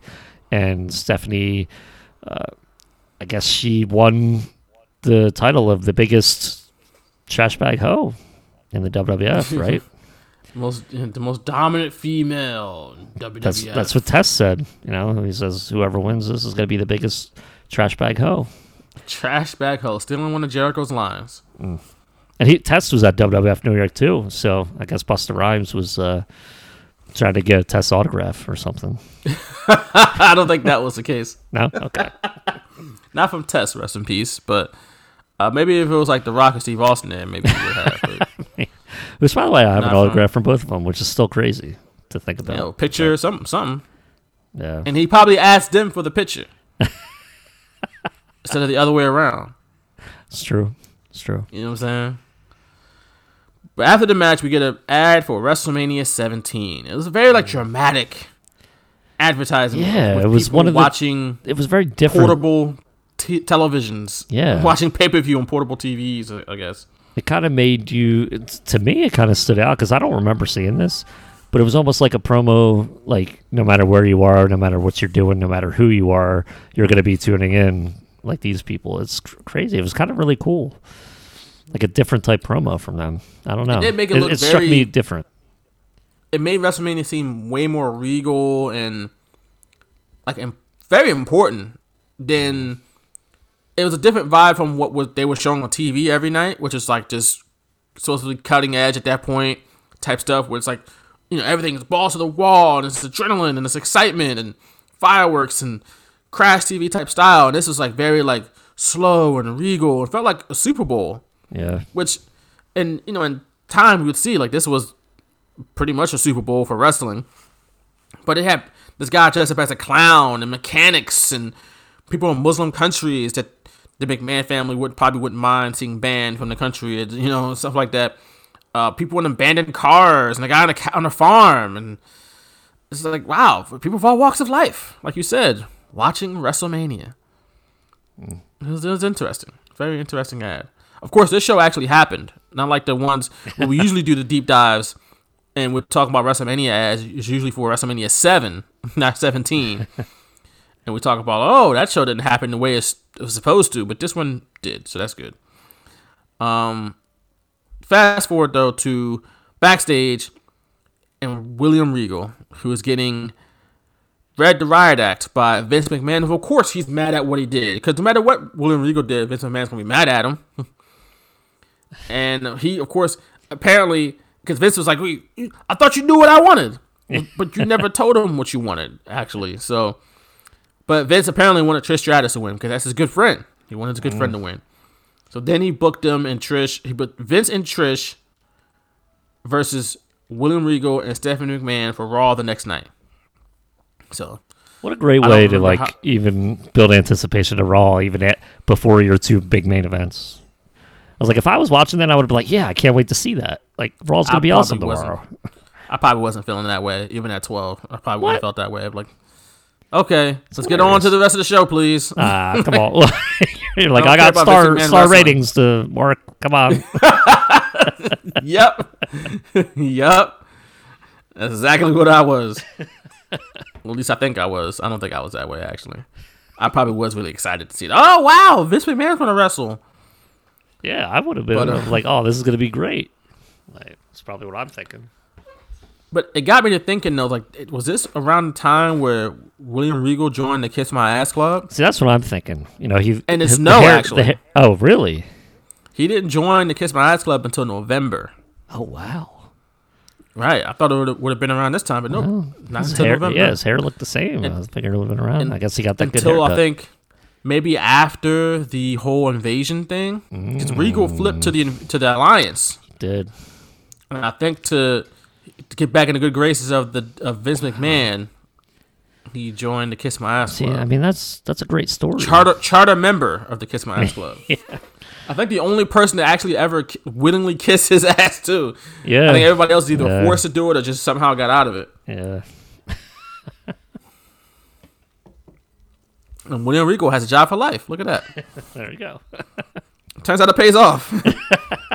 To kiss Vince McMahon's ass. Literally and figuratively. You would not see a picture of that on the wall of his general manager's office in NXT. I don't think so.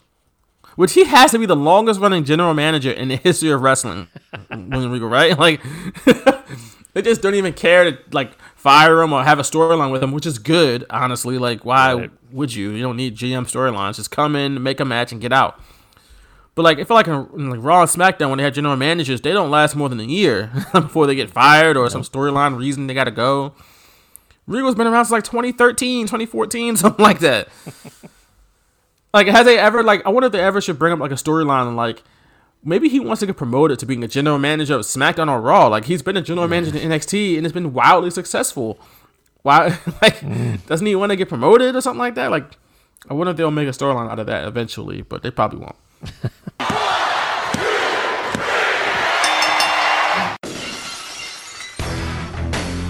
You're listening to The Straight Shooters, featuring Vaughn Johnson and Nick Picone, giving you the best and worst in the world of professional wrestling past and present.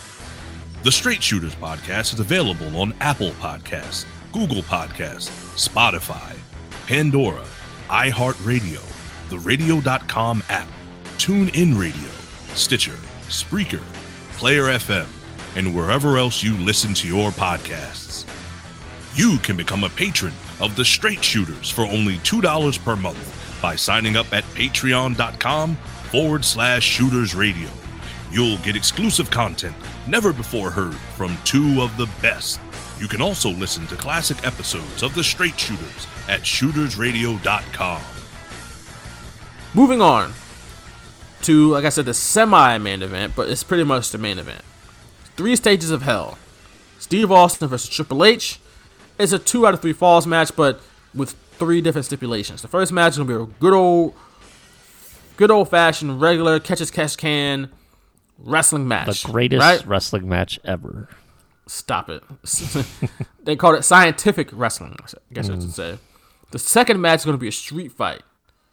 Okay?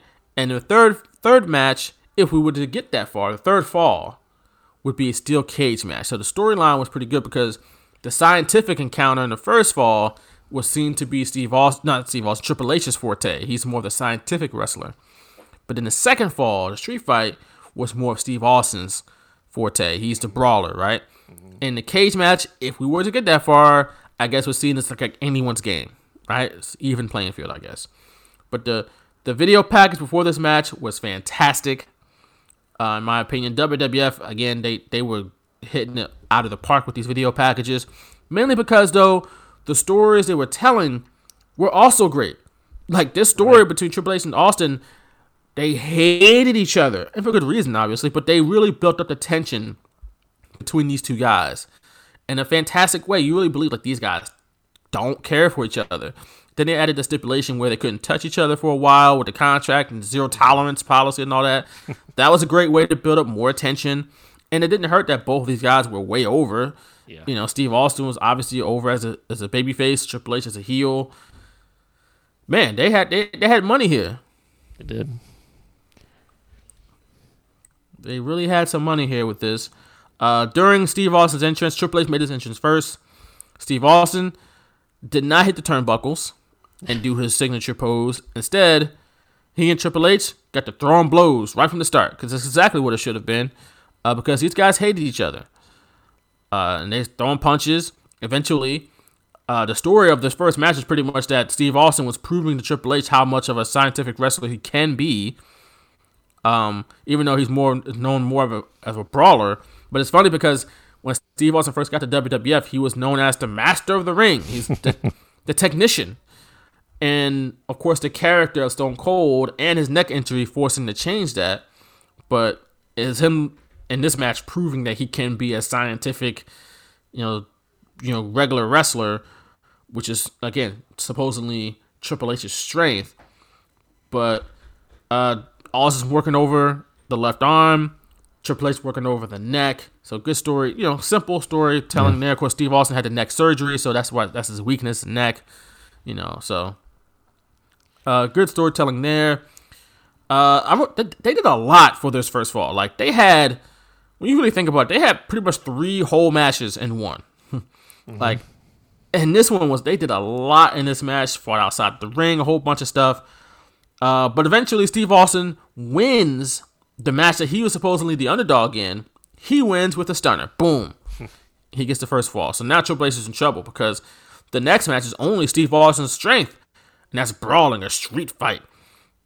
Which is, again, that's Austin's wheelhouse. And they start fighting outside of the ring. And at one point, Steve Austin wore Triple H's ass out with some steel chairs.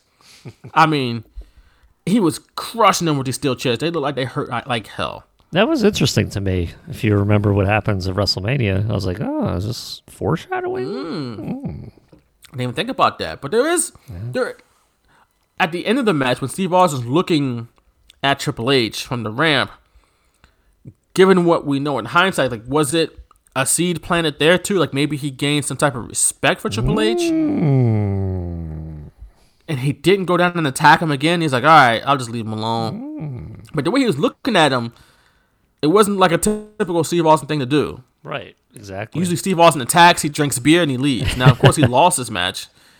And that's spoiler, Steve Austin loses. But, like, the way he was looking at him was almost like with some sort of, like, newfound respect, in my opinion. Maybe that's just me looking at it with, 2020 hindsight because I know what happens after WrestleMania. They team up.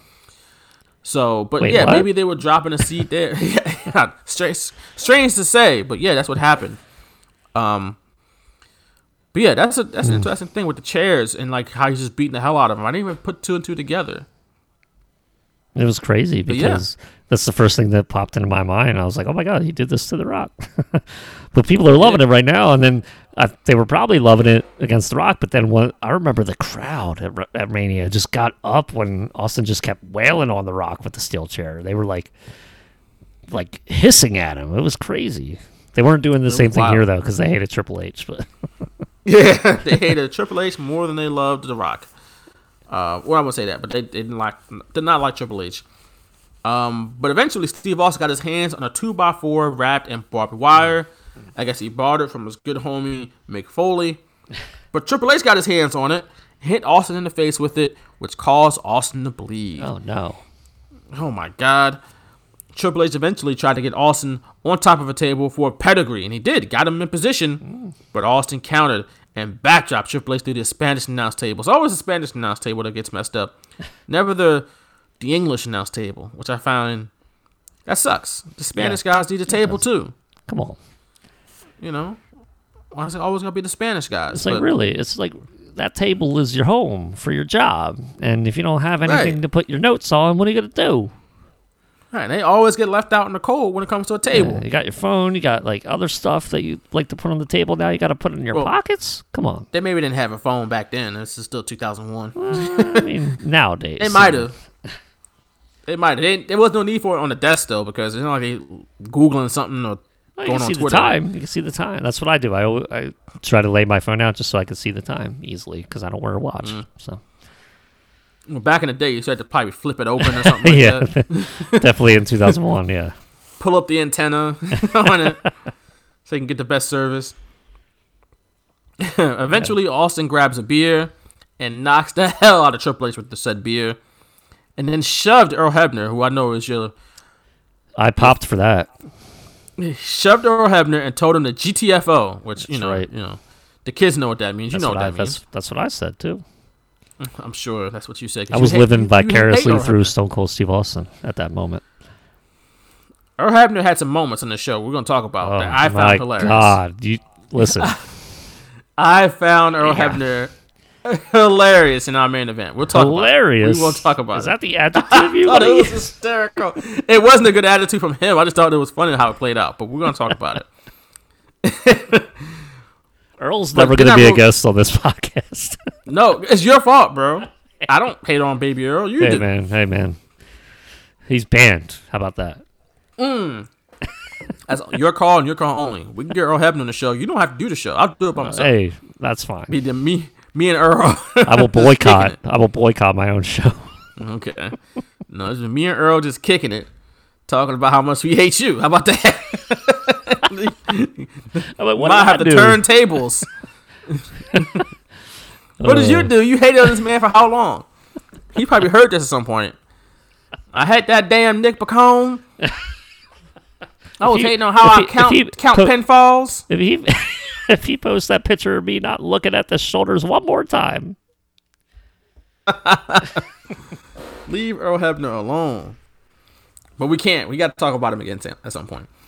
But I wrote at this point that these guys were beating the hell out of each other. Like, this was a war. They were fighting each other in this match. At some point, Triple H gets a sledgehammer from underneath the announce table where JR is sitting. And the King is like, JR, you put that sledgehammer there? Why did you do that? Like, why you put that sledgehammer there? You put that there for Austin? And then JR called King a dumbass for thinking that was the case. I just found it funny that the King thought JR put that sledgehammer there. That was really funny. He accused him of putting the sledgehammer there. Like, what? JR was like, no, I put that damn sledgehammer there. Why would I do that, dumbass? Would I walked out of it with it in my pants or something? Like, come on. Man, before the show, man, before the camera's out. We could have done it. Eventually, Triple H hit Steve Austin with a sledgehammer, then hit the pedigree, and pinned him to pick up the second fall, tying it up at 1, which means we're going to the third and decisive fall, the steel cage, which means we get the cage-lowering music in the middle of the match, which it doesn't make any sense, really, in the beginning, in the middle of the match or whatever, but whatever. We're here. They did it. We got to see all the people help put the cage down. The cage doesn't move unless the music's playing, though. So. Apparently. It's tied together. One doesn't happen without the other. Can you imagine lowering the cage without music? No. No, not at all. It's connected. That's right. Once the cage is lowered and in place, Triple H began using the barbed wire 2x4 to carve into Austin's skin, cutting him open. But then Austin did the same thing to him. Turn the tables back on him. And JR is watching this like, man, I just want this match to be over. Like, somebody just get pinned here. This is wild. Like, this needs to stop. Because this was crazy. This was a fight. This was dope. Triple H and Austin didn't hit each other at the same time. Oh, man. Austin has the 2x4 with barbed wire. Triple H has a sledgehammer. And they hit each other, pow, at the same time. But Austin hits the ground first. Triple H hits the ground second. Just so happened he falls on top of Steve Austin. Referee counts to 3, and the match is over. Triple H defeats Steve Austin. Incredible. What a great match this was. I loved it. Fantastic. It was like perfect Attitude Era type match. That wasn't like ridiculous. You know, it was like told a great story. Kind of like, you know, Austin winning the first fall, and then Triple H winning 2 in a row. You're kind of like, whoa, like, what's going on here? But I dug it. I dug it a lot. I mean, for one, the way they brawled and fought, they just did everything. Like the barbed wire 2x4, the chairs, the sledgehammer. Like it felt like they were really beating the hell out of each other. The animosity, you could feel it. Like that energy was palpable between them. Yeah, even going in the crowd for a little bit, coming back out, like they did a little bit of everything. It was just so much, but it was so good. There was no interference. They didn't need, run down. It was just them two, and they pulled it off, man. I don't know how long the match was, but it didn't feel very long. It just felt like three great matches all in one. It was just under 40 minutes total. So. And I know that might be long for some people, but it didn't feel like 40 minutes. No, to me it felt like 3 different stories. So almost like right. It definitely didn't feel like 40 minutes worth. I know I might get crap for this, but the tag team title match at the last AEW pay-per-view was close to 40 minutes, if not a little bit over, and that felt like forever for me. So it all really depends on the story that's being told. For me personally, so. Even watching this the match- back for this deep dive, it did not feel like 40 minutes. Just because the match is, long doesn't mean it's good. Like, Right. I think some people equate that, and that's not the case. And this match was, like I said, just around 40 minutes or whatever. But because each stage of hell, so to speak, had like 3 different tones and almost 3 different stories, and it just escalated. They had the match, they didn't use any weapons, and then the street fight where they used a bunch of weapons, but then the cage match, there's this desperation, and it was just tired and fatigue, and then they both hit each other at the same time, boom, and they fall, and one falls on top of the other, and Triple H wins. I thought it was fantastically done. Then you had after the match where they're both selling for a long time, which is exactly what should have happened. No one should just jump up right away and be like, yay, I won. No, you just went through 3 fights, like, in one night. You should be lying there for a long, long time, which is exactly what they did. They lied there for a long time, but somehow Austin gets up before Triple H and hits him with a stunner. Boom. And the music always like abruptly switches to Steve Austin's music when he hits a stunner. It's like you hear the Triple H's music, and you essentially hear the record scratch, like Steve Austin's music now. Like that's so funny to me how that happens. But did you catch the beer bottle hitting Austin in the head? I did not catch that. It was they probably would have been on the mat longer, like with Triple H just laying on Austin, but Austin got hit with a beer can that came flying in the ring.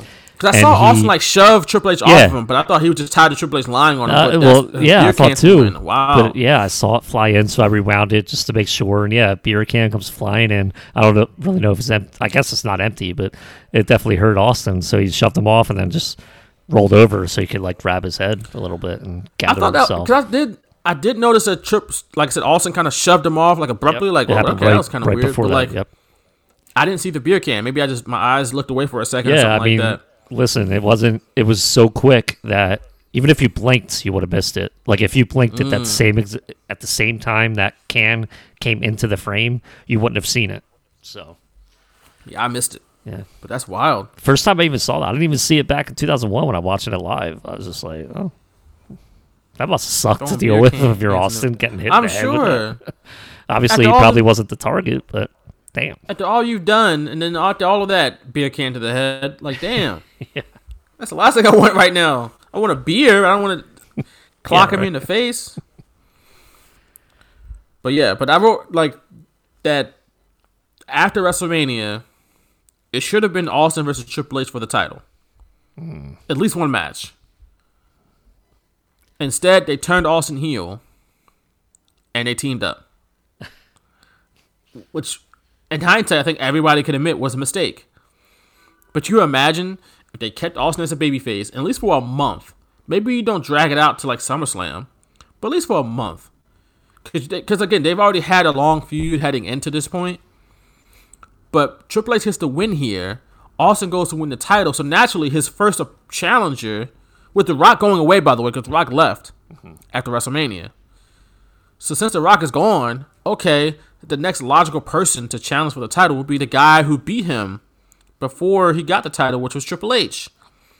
And now you add a new dynamic into their feud where it's not only personal, but now you have a title involved. And Triple H has a claim to that title shot because he beat Austin and so on. So at least for one match, I think it would have been dope to have that match. I think Austin would have retained it and moved on to somebody else maybe, but instead that's not what happened. I agree, and we're still a little bit away from WCW really becoming a thing with Booker T showing up. That wasn't until King of the Ring, I believe, so you're still a couple months away from that, from even WCW being featured with their new trash-ass logo on WWF TV. The red WCW logo wasn't bad. It was bad. Nah, it wasn't worse than the one that they had before that. I did not say that.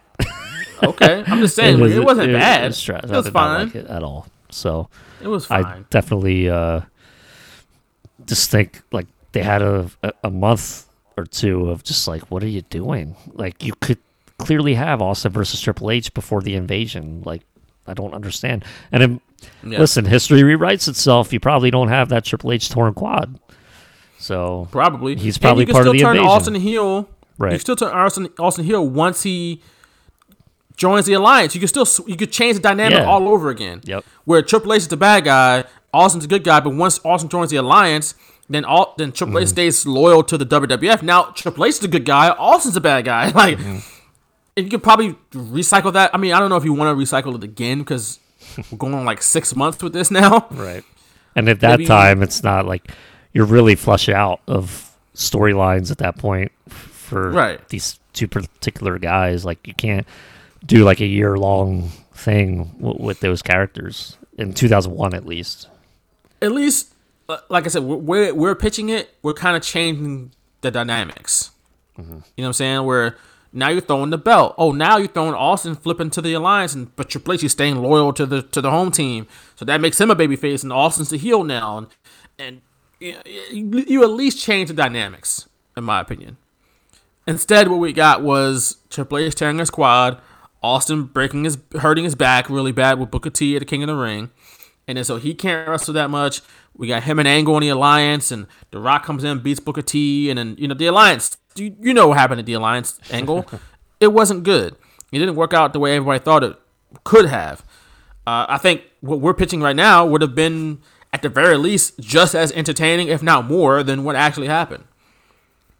Yeah. So, and it would have made sense. It would have been made logical sense for a lot of that stuff. So Triple H, why would he join the alliance? WCW didn't treat him right. They made him terrorizing. Like, like he became a star in WWF, so he stays loyal. But Austin's mad at the alliance or mad at WWF because they made him the ringmaster at one point. I don't know. Yeah. So after that match, we get the King. He has to leave his position at the announce table because he has to get ready for a match. But before he left, he said, "We got to see Kat naked." And then he leaves. Mind you, this is his wife. He's seen her naked. But he wants everybody else to see her naked too. Hey, we did. If we watched Armageddon 2000 or Armageddon 99, whatever it was. Whoa, I don't remember that. She was naked. I don't think they. Oh, wow. They edited it out on the network, but I'm sure they on do. my VHS, Sergeant Slaughter was supposed to come cover her up, but he got there too late, and she was literally bare-breasted for a good second, maybe a little less than a second, but yep. Don't recall that at all. Yeah, I did not watch Armageddon 99. It definitely is not on the network. I'm sure it's not. But I definitely remember seeing that. So, and definitely remember rewinding it a couple times. Only a couple. Did your mom and dad make you leave the room when that happened? I think, it happened so quickly because, it wasn't like a bikini contest or anything like that. I know there was like a sort of build up to it, but it just happened within the span of 20 seconds where it's like, what the hell's going on? So no, I saw it. I remember moving my head real quick and, just making eye contact with my dad, I think. And he was like, "Did you see that?" And I was like, "See what?" Listen, I didn't see none of that. I didn't see Jack. I'm on the internet. What are you talking about? I'm not snitching on myself.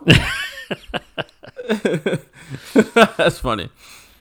But then JR goes, because they're fighting for the right to nudity, and JR says, "She's dying to be naked." It's like she's naked already in the shot. She's just putting a robe on. You see the shot of her bare back, she's naked until she puts that on. Whatever. The story is that the cat wants to be nude on TV. She wants to be free with her body, but the right to censor, better known as any censor organization, the FCC or whatever. That's who they're the allegory was for. They were an allegory for TV censors. Yeah. They didn't want her to be naked because they like censorship. So. But before that, we get an ad for WWF Shop Zone. Remember Shop Zone, not just WWF Shop. Yeah. ShopZone.com. Blast from the past. Oh yeah, real blast from the past. That specific ad was a blast from the past. I remember that ad. Yeah, and that website layout. It's rough. So 2001. Rough layout. You look at that today and you're like, oh my God. What is this? But then they get an ad for the contest that Mick Foley was, promoting for the WWF Fanatic series, which I remember them promoting, but I don't think I've ever seen it. Yeah, it was like a vaguely remember like a compilation series almost, like where Mick Foley would host it with Coach, I think. Yeah, and it might have been like the pay-per-view, right, on the pay-per-view channel or something. Yeah, something you had to buy extra, $10 or something. Yeah. So I don't think I've ever watched one of those back in the day, but surprisingly, I haven't. But if your mom was already, when your dad was already ordering pay-per-views every month, it wasn't going to be like this extra thing too. Get out of here. But if you won this contest, you got to fly to New York, free airfare to New York, a 2-night hotel stay, 1 free meal at WWF New York. Don't act like you're gonna eat the whole time, right? Man.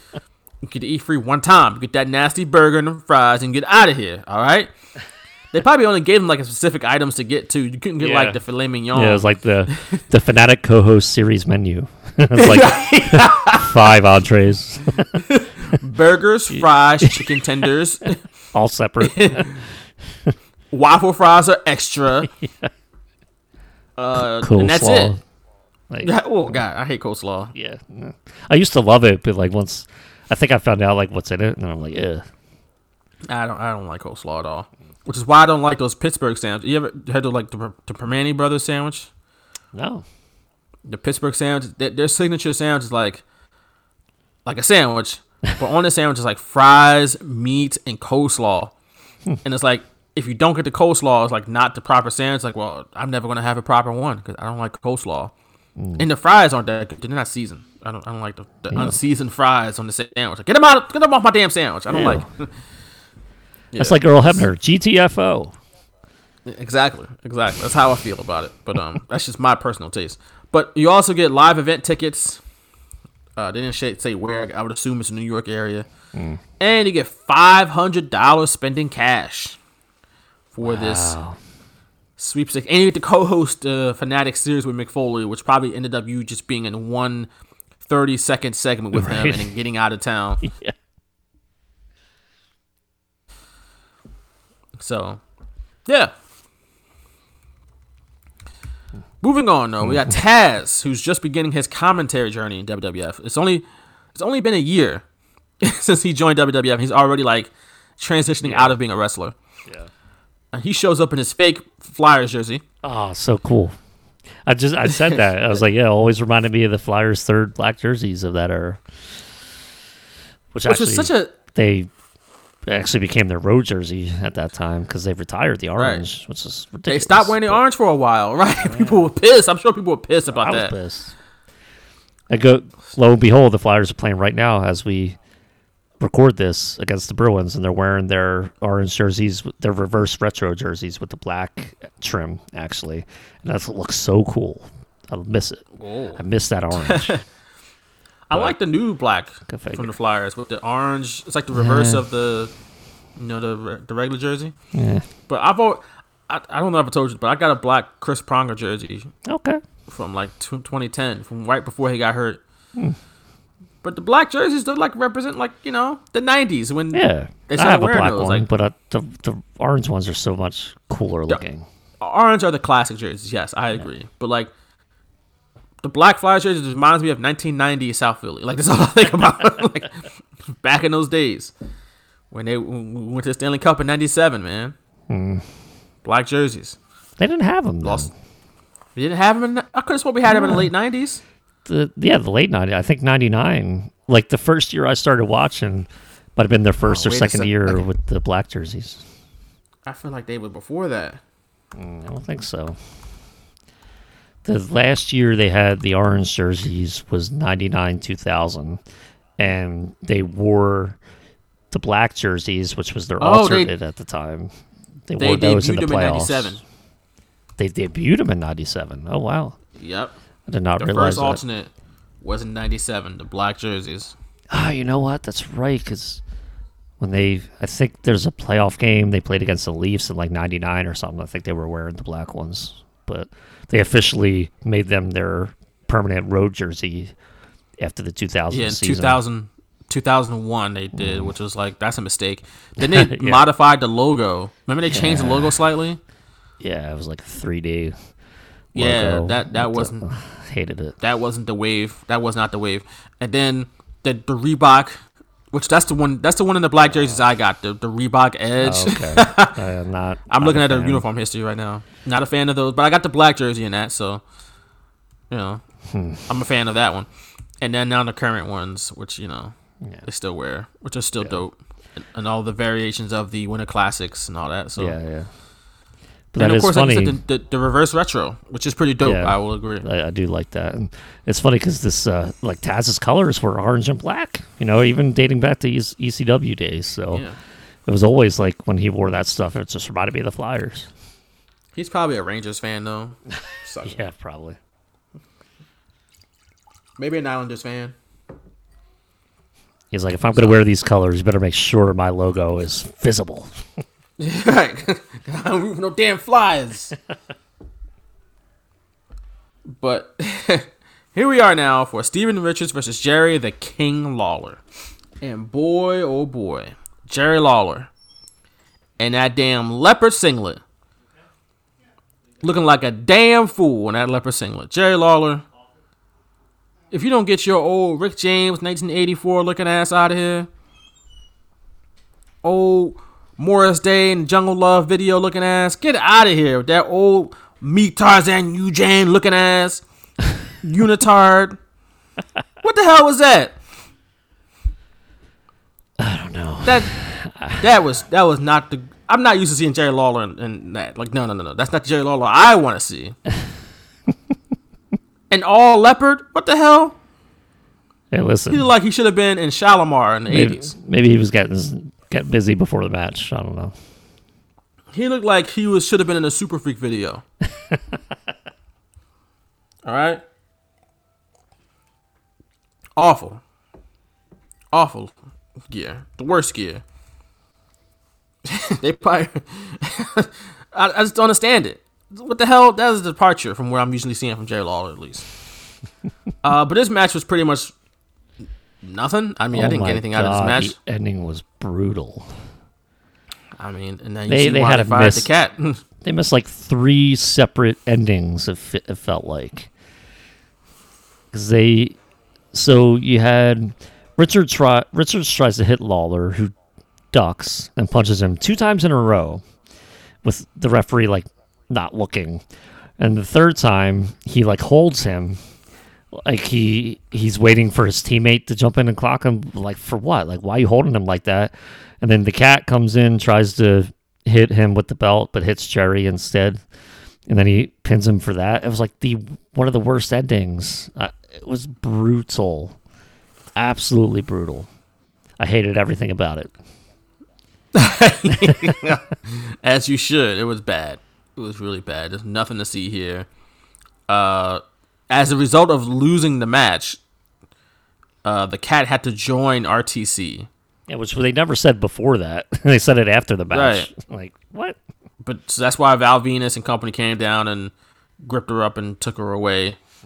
But was that maybe the next night was her last appearance in WWE? Yeah, she appeared the next night as like, not looking great. Like, she obviously, almost like Marlena looked the night she had to spend with Brian Pillman, and how remember she changed her appearance during that month that she was with him in that storyline.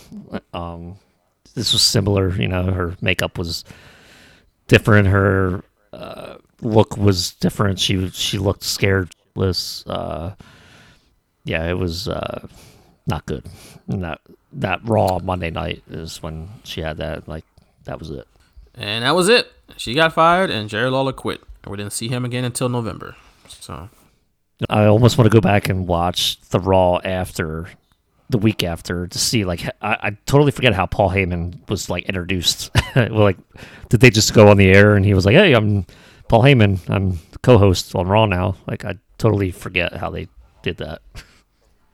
Because he wasn't a part of any storylines heading into this. Nope. But he was on WWF TV before this in '97, though. Yeah, when they and did the ECW then. ECW was still a thing too. So I was like really confused at the time. Yeah, 'cause that was probably my first time seeing Paul Heyman. Oh wow! Because I didn't really watch ECW as a kid. Yeah, and he was only on screen like a handful of times from when I watched it. I didn't realize he was the owner, obviously, or the CEO or whatever the hell it was. I just thought he was. I was like, hey, I remember him from WCW. I would see him here and there. I have cards that had him on it in WCW. That's why I knew he was from WCW. I was like, the WCW guy.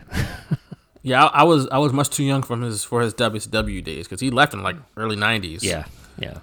To start going to ECW. So, but moving on, we got the World Tag Team Championship defended in a table match, triple threat table match for that matter. Dudley Boys defending against Edge and Christian and the Brothers of Destruction. I wrote down that WWF was booking matches like in stipulations like a video game, like, we're gonna do a triple threat match, but what if we made it a table match? It's like random fatal 4-way for the Intercontinental Championship. It was like one of the wrestling games. But that's how they were booking it in 2000, 2001. And even though it was a little weird sometimes, it still worked somehow. Like it all was just hitting on all cylinders regardless. But here we are in the match, and I wrote that Undertaker, when he made his entrance, I looked at his attire, his gear. I was like, man, he's looking like Deadman Undertaker with his gear. Like he had the tights, he had the kind of like tank top with the old school Undertaker logo on it, the TX. Like he's kind of blending together the Deadman gear and the biker attire. Like, because I don't remember him really wearing like the tights yet. I don't think he was wearing those too much. Yeah. Outside of the biker gimmick. Yeah, I was surprised. Yeah, because he's usually wear like pants, like long regular pants with the biker. But then he's wearing the tights like he's like old school Undertaker again. I'm like, huh. It was kind of odd. Then he stopped wearing it. He didn't. I don't know if he wore that particular attire again until maybe he became the Dead Man again. No, because definitely not in the Invasion. The whole thing, like he was back to the pants and whatever, that singlet strap shirt. So yeah, I didn't see him wear those tights, the type of tights, really almost ever again.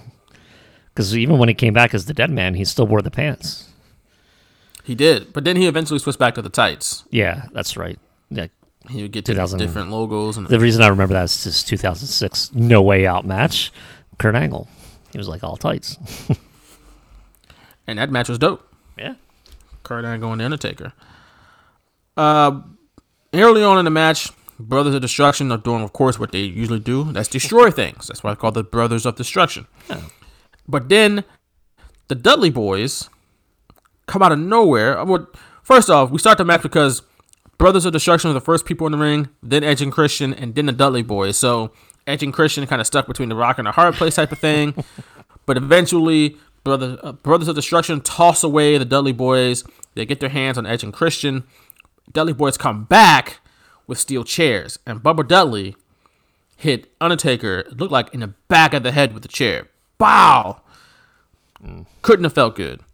Then, because there's had to be 2 chair shots in this little spot, Undertaker turns around, Bubba hits him in the head. It looks like he breaks the chair over Undertaker's head. It's like, good Lord. Like, is that the person you want to be breaking chairs over, Undertaker? I don't know. But he did. It looked rough, though. Undertaker, you can see him selling the back of the head a little bit, because I think he actually got hit in the back of the head with that first chair shot from Bubba Dudley. Next thing I wrote was that Kane and Undertaker were operating like an actual tag team at one point, which was fun to see. Like, they were doing double team moves and stuff like that. Oh, look at that. They don't just beat each other up. They actually trying to do like tag team stuff. Yeah, like I wrote down double power slams, and then I said could have been tombstones, but whatever. Then they did like flying clotheslines and double choke slams. I was like, okay. Right. I don't know if they ever did that before this or after that. Did you notice Kane's gear, by the way? It was like different. It was all black. All black. The mask might have had a little bit of orange in it, but you couldn't really tell that much. It was like all black. Different. Yeah. They were trying out some different prototypes or something in their gear. Like, they never wore again. At first, I was like, "Is Different that like a stuff going faint on. orange?" But no, it was like see-through. I was like, "What? What is Kane wearing? Like, what is going on?" I think they were trying out something because I don't know how much they had teamed up before this, like as like the Brothers of Destruction. Like I think this was like kind of around the time where they really started teaming up as a team. I don't know. I don't remember. I can't remember off the top of my head. I can't. 'Cause obviously they were together. They were running together when they're both baby faces. They would protect each other sometimes, but like as an actual tag team, how much did they work together at this point? I don't honestly remember. So maybe they were trying to, do some new stuff because they were teaming up. I don't know. But at one point, Rikishi and Haku, King Haku, who returned at the Royal Rumble the month prior. And I guess because they're Samoan or one of the, I think Haku might be Tongan. I don't think he's actually Samoan. Tongan, yeah. I think he's Tongan. Right. But they're Islanders, so they're all together. In WWF size. They're all friends. They ran down and started beating up The Undertaker and Kane, which that was the way to get them out of the match because they probably weren't going to lose this match otherwise. We'll see. At the end, it was kind of like messed up. So, well, they get occupied by Rikishi and Haku. Meanwhile, the Dudley Boys get Christian, 3D him through a table, and that is the end of the match. Dudley Boys retain the WWF World Tag Team titles. I don't even know if that was supposed to be the ending because if you notice Edge spearing himself into the table, it didn't break, and then he just kind of looked at Bubba like, "That's true." Oh, let me just sell. Yeah. Christian, and then like literally right after that, it was Christian through the table. It was like I thought maybe that was going to be a setup to a different ending, but no, it just seemed like a botch to me. So I was like, oh, okay. Maybe he had to put himself through the table, but it didn't work. Like, cause I don't know if going through the table on your own it works. If that counts, at least back in the day, I don't know. But maybe he's supposed to go through it. Then they put Christian to the table. I don't know. And then it was like, well, he didn't go through that table. So, well, we can still 3D and win. Like, oh well. You know what's funny, by the way? I totally forgot Haku left WCW as their hardcore champion. Like, he did. He won. Wow. He won the title and then left like the next week. Came to be a surprise entrant. And I remember being like, obviously I was pro WWF still back then, or it never left me. And I was like, yeah, Haku's back. Now WCW is really on the ropes. Like, it was like, oh yeah, this is the nail in the coffin for WCW. The nails were firmly in the coffin by that point. Haku had nothing to do with that though. But maybe if you're like from the untrained eye, that was it. Because not long later, WCW got purchased by WWF. Hey man, so maybe that was it. Haku fled the Titanic. right before it sunk. So, all right. So now we get another WrestleMania 17 ad. Same one. This time we got. What's that? Yeah, it was the same one. I was like, what's different about this? I was like, oh, I already saw this. Nothing. Leave me alone. But on the back end, you got JR hyping it up. Yeah. Talking about it's going to be the biggest show. But in the background, you hear that damn WrestleMania theme song. Well, it wasn't really WrestleMania theme song. Wasn't it? Damn? Yeah, that damn song. It was awesome. That Who Will Survive? Like, this is for Survivor Series, right? No, that's the same. That's the thing. That Who Will Survive thing. The back music of that is the actual WrestleMania theme song. So right, you're right. You're 100% right. I think they were just playing the theme. They have the Who Will Survive. Right, but they didn't have the words over it. No. No. They didn't have the lyrics. But we all know what the lyrics are, and they're trash. And no, that's not part of the original song though. They made the lyrics to be like hip. Like I think they were playing the original from like the 80s and early 90s, not the WrestleMania the album. Got you. So you may say they remixed that to put the lyrics on top of it. Yes. But the song already existed before that? Correct. Because I remember hearing that at like Either way. WrestleMania 7 and 8. It was like before that album came out. I'm pretty sure you're right about that. But that's great. Either way, I love that. It's still that damn song that I don't like that song. Oh, really? In 2001, hearing that gave me goosebumps. I was like, yes. We're was back, so baby. Jarring it was so jarring from what everything else is hard rock and metal, Yeah. and then it's just da da da da da da. It sounded like What kind of corny stuff is this? It's great. The fake Michael Jackson song. They got to bring it back. No, they don't have to bring it back. Yeah, they do. But of course, the actual theme song for WrestleMania, much better than their fake Michael Jackson song, was Limp Bizkit "My Way." Yeah, a theme that like a song that actually exists, not their own personal, right. great theme that they made Which themselves. Is like, if we did a list of the best theme song pay-per-view theme songs, which we haven't done yet, but we might do in the future. Who knows? Now that I'm thinking about it, most of those songs probably going to be rock songs and stuff like that anyway. But if we did put together a list of this nature, "My Way" by Limp Bizkit is probably top 2 or 3, if not number 1.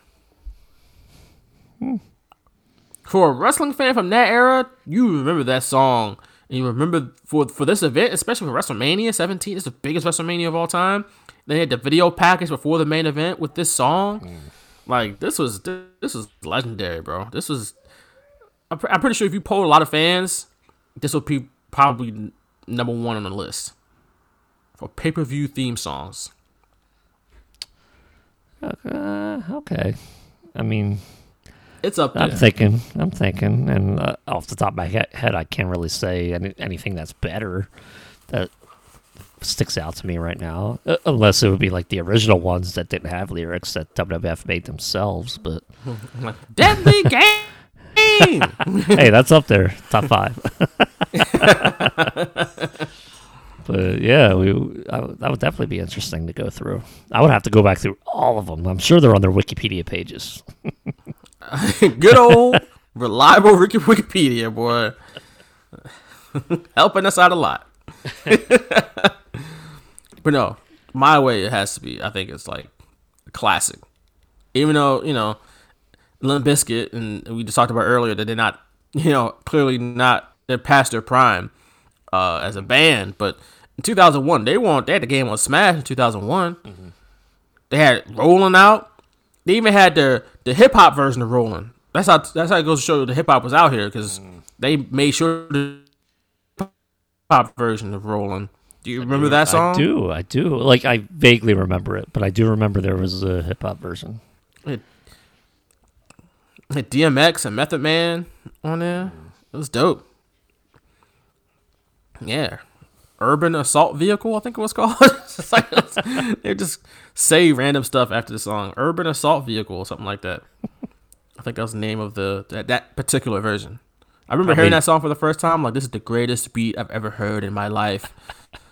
I was like 12. I definitely downloaded it with like Kazaa. The best beat ever. Kazaa. I don't know what Kazaa is. I know LimeWire. It's What's the same, Kazaa? same like exact interface as like Napster, and there was another program, Ares, ARES, that is same exact interface as like what I used Napster for, and then Kazaa. Like I guess I would just, it was Kazaa, and I always found like every single song I was looking for on Kazaa, and that became my download program for a good 2-3 years. So that's what I remember Napster. most. I remember Napster. I didn't really use Napster. So probably a little before I was really surfing the net like that. But once I got to college, and even before a little bit of college, even in high school, LimeWire was where it was at. Yeah, for I use that. People like me, I guess. LimeWire. Yep. Wasn't there another one of the same type? What was it called?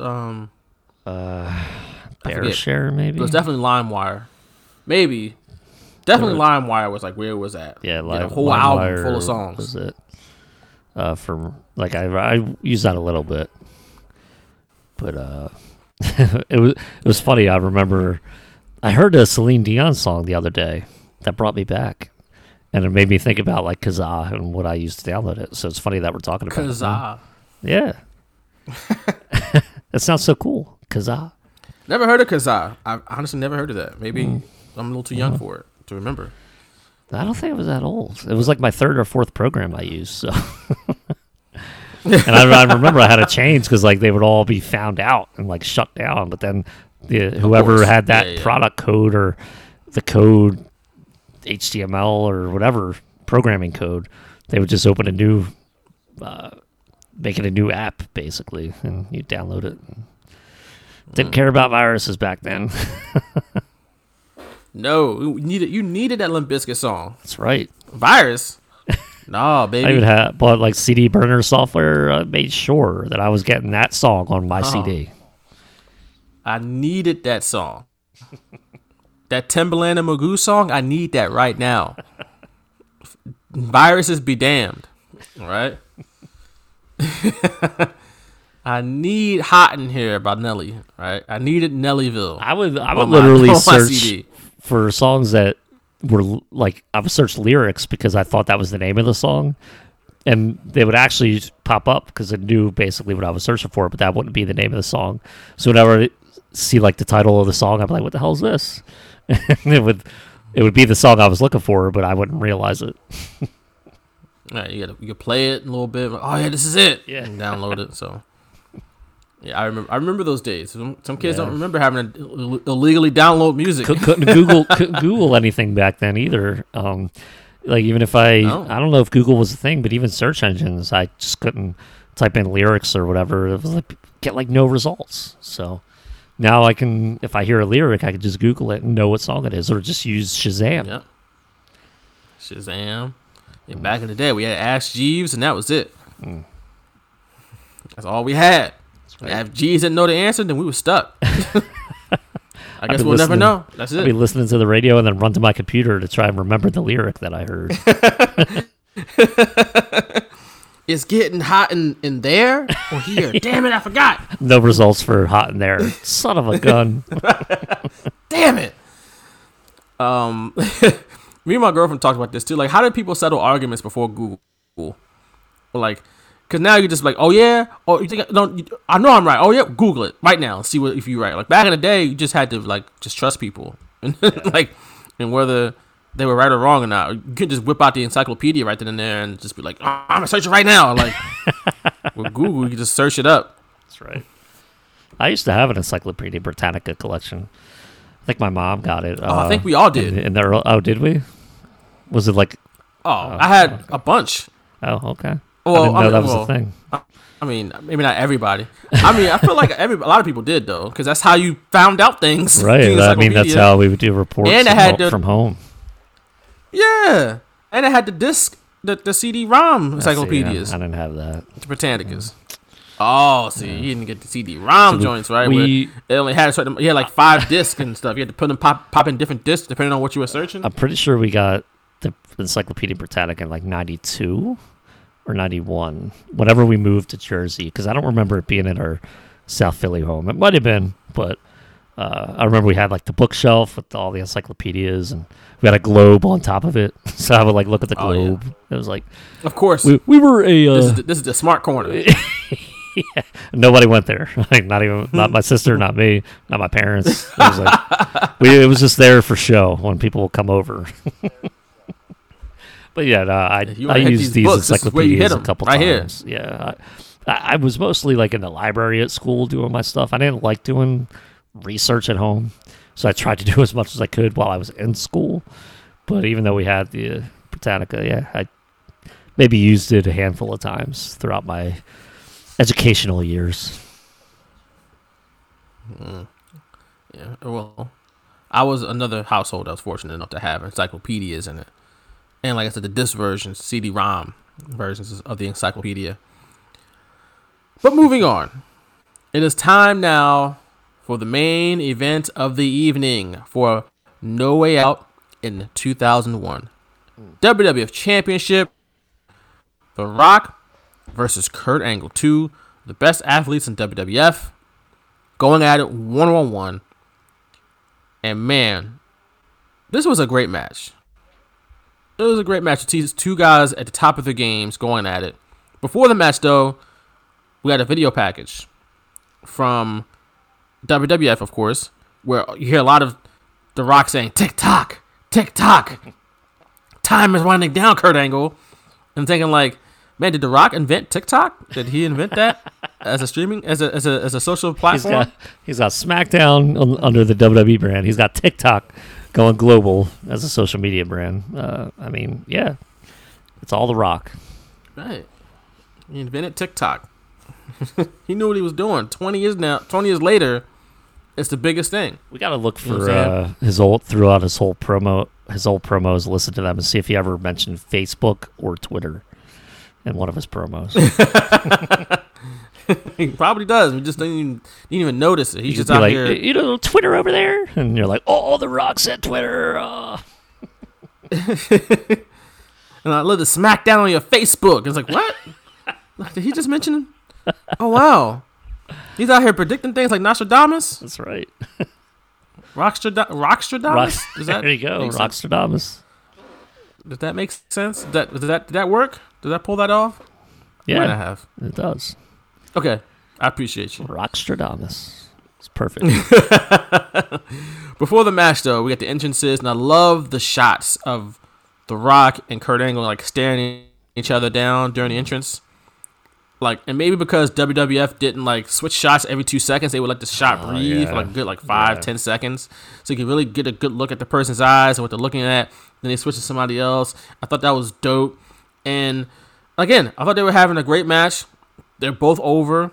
They're both of them they're in their prime, the top of their games. And then Big Show came out, and then chokeslammed everybody in the ring, including the referee. And then he left. By the way, the Kurt Angle came out first, which is weird.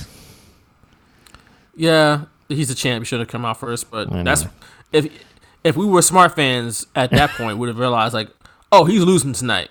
Oh, listen, my mom was the first one to ever bring that to my attention. Well before this, she'd be like, "Why is the champion coming out first?" And because it's happened before this.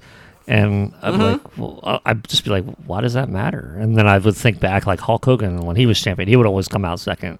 But he was Hulk Hogan. And it's like, wait, Stone Cold Steve Austin would always come out second. Wait a second. Like, my mom's onto something. So it always stuck out to me when the champion wouldn't come out first. And now, obviously, other fans that have their social media, they just plaster it all over the place. Like, God forbid Drew McIntyre comes out first nowadays, or Roman Reigns. Like, you'll definitely hear all about it. I particularly remember Backlash 2000, again, Triple H coming out first for that match, but mainly because they had the promo where Vince McMahon was like, the card is subject to change. And then The Rock comes out, but The Rock won that night. So, champion comes out first, he's probably going to lose that night. It's a safe bet. Yep. It might not be it's not a guarantee, but it's a good bet. It's a safe bet. But Big Show, what the hell was this Big Show? So I understand The Rock beat him for the title shot at No Way Out. Yeah, it made but no sense. Go ahead. I know you had a lot of stuff to say about Big Show. If you had some stuff to say. It didn't make sense. You know, the music. Like, what? You need his music to hit for him to come out, and then like Kyoto not even like really paying attention, and then him getting chokeslammed. It's like, what? Well, what the hell? I mean, it makes sense because if he were to do it to Angle or Rock first, then obviously a DQ. But it just, it didn't make. And then the music again when he leaves. I just did not understand this, and I've tried to remember like the storylines surrounding that time. They didn't mention anything about Angle or The Rock during the hardcore match when the Big Show was in there, so it wasn't even like hinted at. It was no foreshadowing, unless I missed it. But like I would have remembered that. I thought if they brought up like, the Big Show is really angry about this with The Rock or Kurt Angle or whatever, but they never did it. And I don't think he was even involved in anything leading to WrestleMania. No, like The Rock or Kurt Angle. Big Show was in the triple threat match for the hardcore title at WrestleMania, which is like that's what's so jarring. It's like, all right, y'all setting him up to be involved in the title picture, but then he's in the triple threat match for the hardcore championship. He doesn't even win the match. I don't know if he was even the champion going into the match. See, I don't either. I thought Raven was. I think Raven was the champion going into that match. So at some point he loses the hardcore championship, and he's going back after it. So it's like, and then for the rest of the year, he wasn't really involved in a whole lot. Like, I mean, he was involved, but it wasn't like it wasn't like something heavy though. He wasn't like the top of the card. He was in that Survivor Series match, right? Because representing the Alliance was the best of WCW and ECW had to offer, which was Big Show, Booker T, Shane McMahon. No, he was on the WWF side, so he was like a baby Big face, Show was. But that's true. He was. Shane McMahon was definitely on the Alliance side. Yes, Yeah. It was Kurt Angle, Steve Austin, Booker T, Rob Van Dam, and Shane McMahon. Yeah, Kurt Angle and Steve Austin on WCW. Oh my gosh. Right, exactly. Yeah. So, yeah, I forgot because the WWF set had Kane, Undertaker, and Big Show, and then Rock and Jericho. Yeah. You're right. Right. Yeah, that was a team. Shane McMahon was on this alliance team. What? He's not a wrestler. Why? You couldn't have got Lance Storm in there or something? Like, Paul Palumbo, what's his name? Was it Palumbo? Chuck Palumbo. Chuck Palumbo, yeah. Couldn't get Chuck Palumbo. Former WCW champion, Chuck Palumbo. Actually, I don't think they ever recognized it, but he did win the title on a Nitro, and then they had like either restarted the match or like a separate match, and he wound up losing to, I think it was Booker T or something. But I remember I was on IRC that night, and everyone was going nuts. There was like somebody that changed their screen name to WCW champion Chuck Palumbo. So they definitely got us talking that night. But yeah, that's hilarious. Changed their screen name, Chuck Palumbo. They must have been a real big Chuck Palumbo fan. They must have. Remember they tried to bring him back in like late aughts WWE as like a biker? Yes. He's like, because he was known for like, I think he owned his own custom biker shop. So there's like, that's your character. You make motorcycles. I don't even remember how long that lasted. That lasted like maybe a couple months. Because he'd ride the motorcycle to the ring. Chuck Palumbo. How about that? But back to this match. So, Big Show comes out, chokeslams everybody for no reason. This went nowhere. No, not at all. Mike Chioda, the referee, is all messed up. He got chokeslammed. So now referees are in the ring helping him get out of the ring because he can't continue the match. He got chokeslammed. He's done. He's out of commission. Who were the refs? One was Earl Hebner. Ah, okay. The other was it Teddy Long? I think it was. Tim White. Might have been the other. Tim White, okay. So, Hebner and Tim White are helping Chioda out of the ring. But it's like a referee's instinct. It's like they can just sense when a pin is happening. It's like a dog, so they can like they got instincts and they can sense things. Right. It's like a referee or like a spidey sense. Earl Hebner has his back turned to the ring, and the referee spidey senses started tingling, started going off, and he can sense that Kurt Angle was trying to pin The Rock. So he immediately drops Mike Chioda right where he stood and ran back to the ring to count. He just had to count. He had to. Like, that's the priority. Not my friend here who's probably suffering from a severe back injury after this chokeslam. No. Dropped that, man. Chioda went straight to the ground. Tim White's like, what the hell, bro? You're helping me. Hebner just worried about the money. I guess whoever counts the pin gets the money. He's just a referee. He just, it's like, it's instinct. It's like, I gotta count. I can't, there's a pin? I gotta count it. Like, if he's in the grocery store and somebody's getting pinned, he's gonna just jump down and count. That's right. Like, no matter where he is, he just can't help it. He's just wired that way. Because that's how referees are wired, man. That's just, a ref in his life, He'd be a perfect ref for the 24/7 title. For real. He's just ready all the time. Mm-hmm. So, The Rock kicked out of this pin attempt from Kurt Angle. Mm-hmm. Hebner goes back to... He just goes back to him. He just... All right, right back. No more pins. The match is still ongoing. They still need a referee, but all right. Let me get my homie. You know what I'm saying? They good. They knocked out. They don't need me for it right now. I'm going to go back to Chioda. That's my guy. My fallen comrade here. So then, because there's no referee, now The Rock hits Kurt Angle with the title belt. Boom. Not necessarily a babyface thing to do, but this was the attitude there. People didn't give a damn back in the day. Hebner still having the urge to count.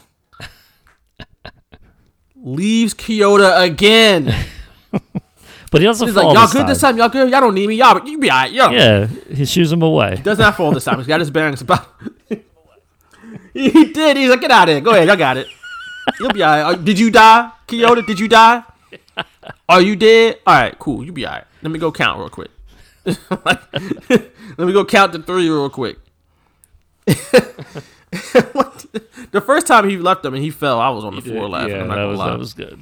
I was like, okay, Earl, you got me to Really laugh. funny. So stupid, just left his homie hanging. So then, Rock hits the people's elbow. The people's elbow. Kurt Angle kicks out. Angle hits Rock with the Olympic slam after getting his head slammed into the exposed turnbuckle. Kurt Angle exposed the turnbuckle. Hit the Rock, into the turnbuckle. What a heel. And then hit the Olympic slam, but the Rock kicked out anyway. Then things get kind of weird because Rock hits a rock bottom. Right? Yeah. Hebner counts 1, 2, and just stopped. And looked at Kurt Angle's shoulders like, nope, it's up. It's not down. Kurt Angle did not move. Stop the Kurt count. Angle didn't move a muscle. Stop the count. He did. Donald Trump wish he had Earl Hebner counting these votes. He would have stopped. Wait a second. Something's wrong here. Instead, there's nothing wrong. Instead, there's nothing wrong. Kept counting. There's nothing wrong. Earl Hebner just made up something that was wrong. Nope. I see it. Nobody else sees it. Like, no, I don't see it. And he stopped the count. He did. So The Rock said, you know what? I'm going to rock bottom him again. And this time you better count. It's like if Joe Biden was like, look, we're going to do this election again. And I better count these votes. They're going to vote again for me. So The Rock picks Kurt Angle up, hits him with another rock bottom. Boom. Looks up at Earl Hebner and cusses his ass out with something. I don't know what he said. He stared a He hole said through something him. to him, though. He did. Right. Instead, yelled at, you stupid Earl Hebner, you better count this time, bro. And Earl Hebner counted to 3. And The Rock was once again the WWF champion. He had that, ass-eating grin on his face when he called for the bell. Earl was like, yeah, I screwed up. Ring the bell after the 3 count. I just listen, I watched this and I kind of chuckled to myself. I was like, there's no way Earl did that. And I remember watching it live thinking it was weird or whatever, but I never really went back to it. I was like, The Rock's champion. I'm happy, whatever. And watching this live again, and I totally forget that it happened. I just sat back and laughed, and I was like, that is my, the epitome of an example I can use to just tell people that Earl Hebner is a terrible referee. I don't need to, I just need that video. I don't need the still frame of him not even looking at the shoulders again. I don't need I don't need him looking for the camera before he starts trying to break up Steve Austin, putting the boots to Triple H in the 6-man Hell in a Cell. I don't need any of that. I could just use this, where he literally stops a count with Kurt Angle not even kicking out. Which, by the way, that was probably the ending, because it was literally the way things were booked back then. That I don't think Kurt Angle necessarily messed it up. Now, if Dave talked about this finish before and that was cleared up, I haven't heard it. But that definitely seemed like the ending to the match. That Earl Hebner was like, no, you guys are going to continue. Yeah, they continue with one more move, and now it's the end of the match. Yeah, right? It's like, what are you trying to do, done. Earl? You on the clock or something? Come on. Yeah, I don't know what happened. Just stop counting. His brother was probably Angle didn't still move. selling WWF merchandise somewhere. Ooh.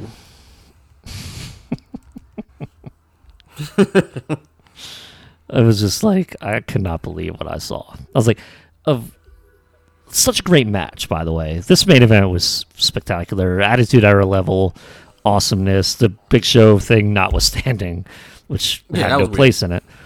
Great. The crowd was hot the whole time. It was just, it reminded me of just how much that era was awesome when it was really good. Obviously, there were things that we've talked about on this podcast through the years that do not hold up well. And this particular match is one that does hold up well. Obviously, minus the Big Show.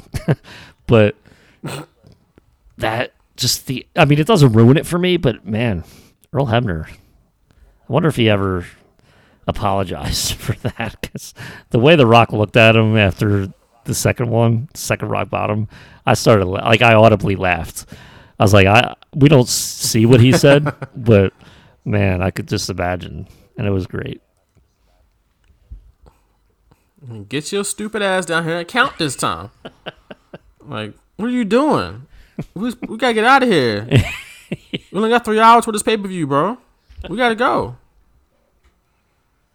What is you doing? Quite literally, he stopped the count. Unbelievable. Just stopped it. But that is No Way Out 2001. Any final thoughts on the show to wrap it up before we wrap it up here on episode 271? You had Kurt Angle so upset that he lost. He was crying on the ramp.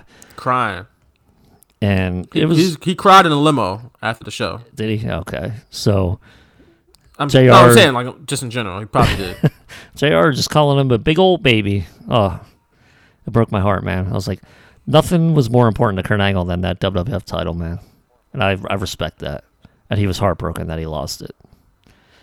Obviously, back in 2001, I was like, ha ha, you big baby. But it's like, oh, come on, JR.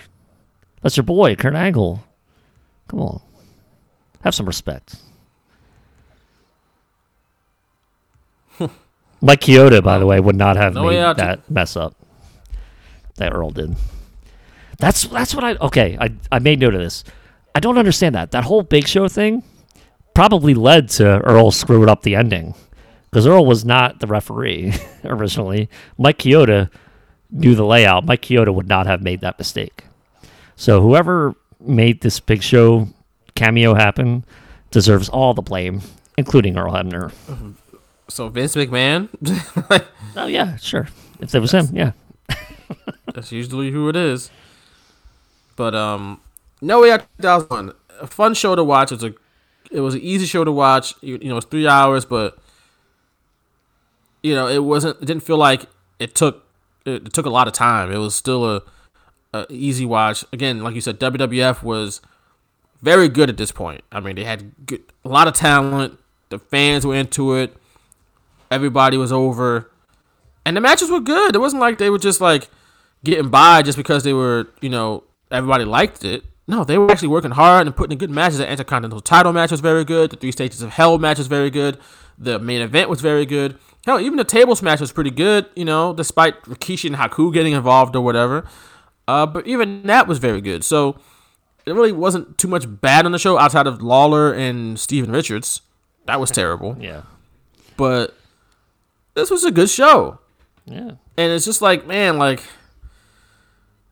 it gets hit or miss a lot over the years, over the last 20 years, when it's like, bro, this was a lot of fun. So thank you to the patrons out there for requesting No Way Out 2001. This is a good choice. This is a very good choice. And if you want us to review or deep dive something in the near future, well, you can go over to patreon.com/shootersradio and request a show for us to check out, or any wrestling related piece of content. It could be a movie, could be what we're going to talk about, celebrity death match. It could be a music video, wrestling related content. If you got something that you want us to break down and deep dive on and laugh at and say how terrible it is, say how great it is, patreon.com/shootersradio. Go over there, hit us up, make your request, and we will fulfill it. So Nick, take us out with some plugs, please. You can follow me at Nick Pacone on Twitter, and we can follow us at Shooters Radio on Twitter. We're on Facebook at facebook.com/Shooters Radio. You can listen to this podcast at PhillyInfluencer.com, along with all your Philly sports and podcasts listening needs, and at PhillyVoice.com. I am at Vaughn M. Johnson on Twitter. If you can't find me on there, you might be able to find me out here in these streets, but probably not, because, again, we're still in the middle of a pandemic. But you can find my writing at PhiladelphiaEagles.com. Just put up recently for Black History Month a very in-depth story about one of the first players in Eagles history. His name is Ralph Golston, and we talk about him and how it was to be a trailblazer out here in the NFL as one of the first 2 black players on the team. And while we always try to, paint trailblazers in a positive light, as they should be painted in a positive light, But, trailblazing isn't as easy as it looks, because, like I said on Twitter, the racism doesn't just end when somebody breaks a color barrier. So I got a chance to talk to a couple of Ralph Golson's family members because he's unfortunately has passed on. But he's still a lot of family members around that can tell his story, including his wife, who is 92 years old. So talked to her, and she told a lot of stories about how it was to be one of only 2 players on the roster at that point who were African American in the 1950s, the early 1950s, 1952. And I think he played for a couple more seasons after that before going to the Canadian Football League. So if you want to check that all out, it's a real story. It's a raw story. It doesn't paint necessarily a pretty picture of the time period, but, it wasn't a whole lot pretty about the time period that they were living in. So, yeah, sometimes I know some people look at, teams and stuff getting integrated and think of, oh, it's great and it's good. It's just like, remember the Titans, right? They all eventually came together in the end. It wasn't always like that in real life. So go check that out, PhiladelphiaEagles.com. But until next time, for Nick Picone, I am Vaughn Johnson. Thanks for listening to episode 271 of the Straight Shooters, and we'll catch y'all again next week. Peace.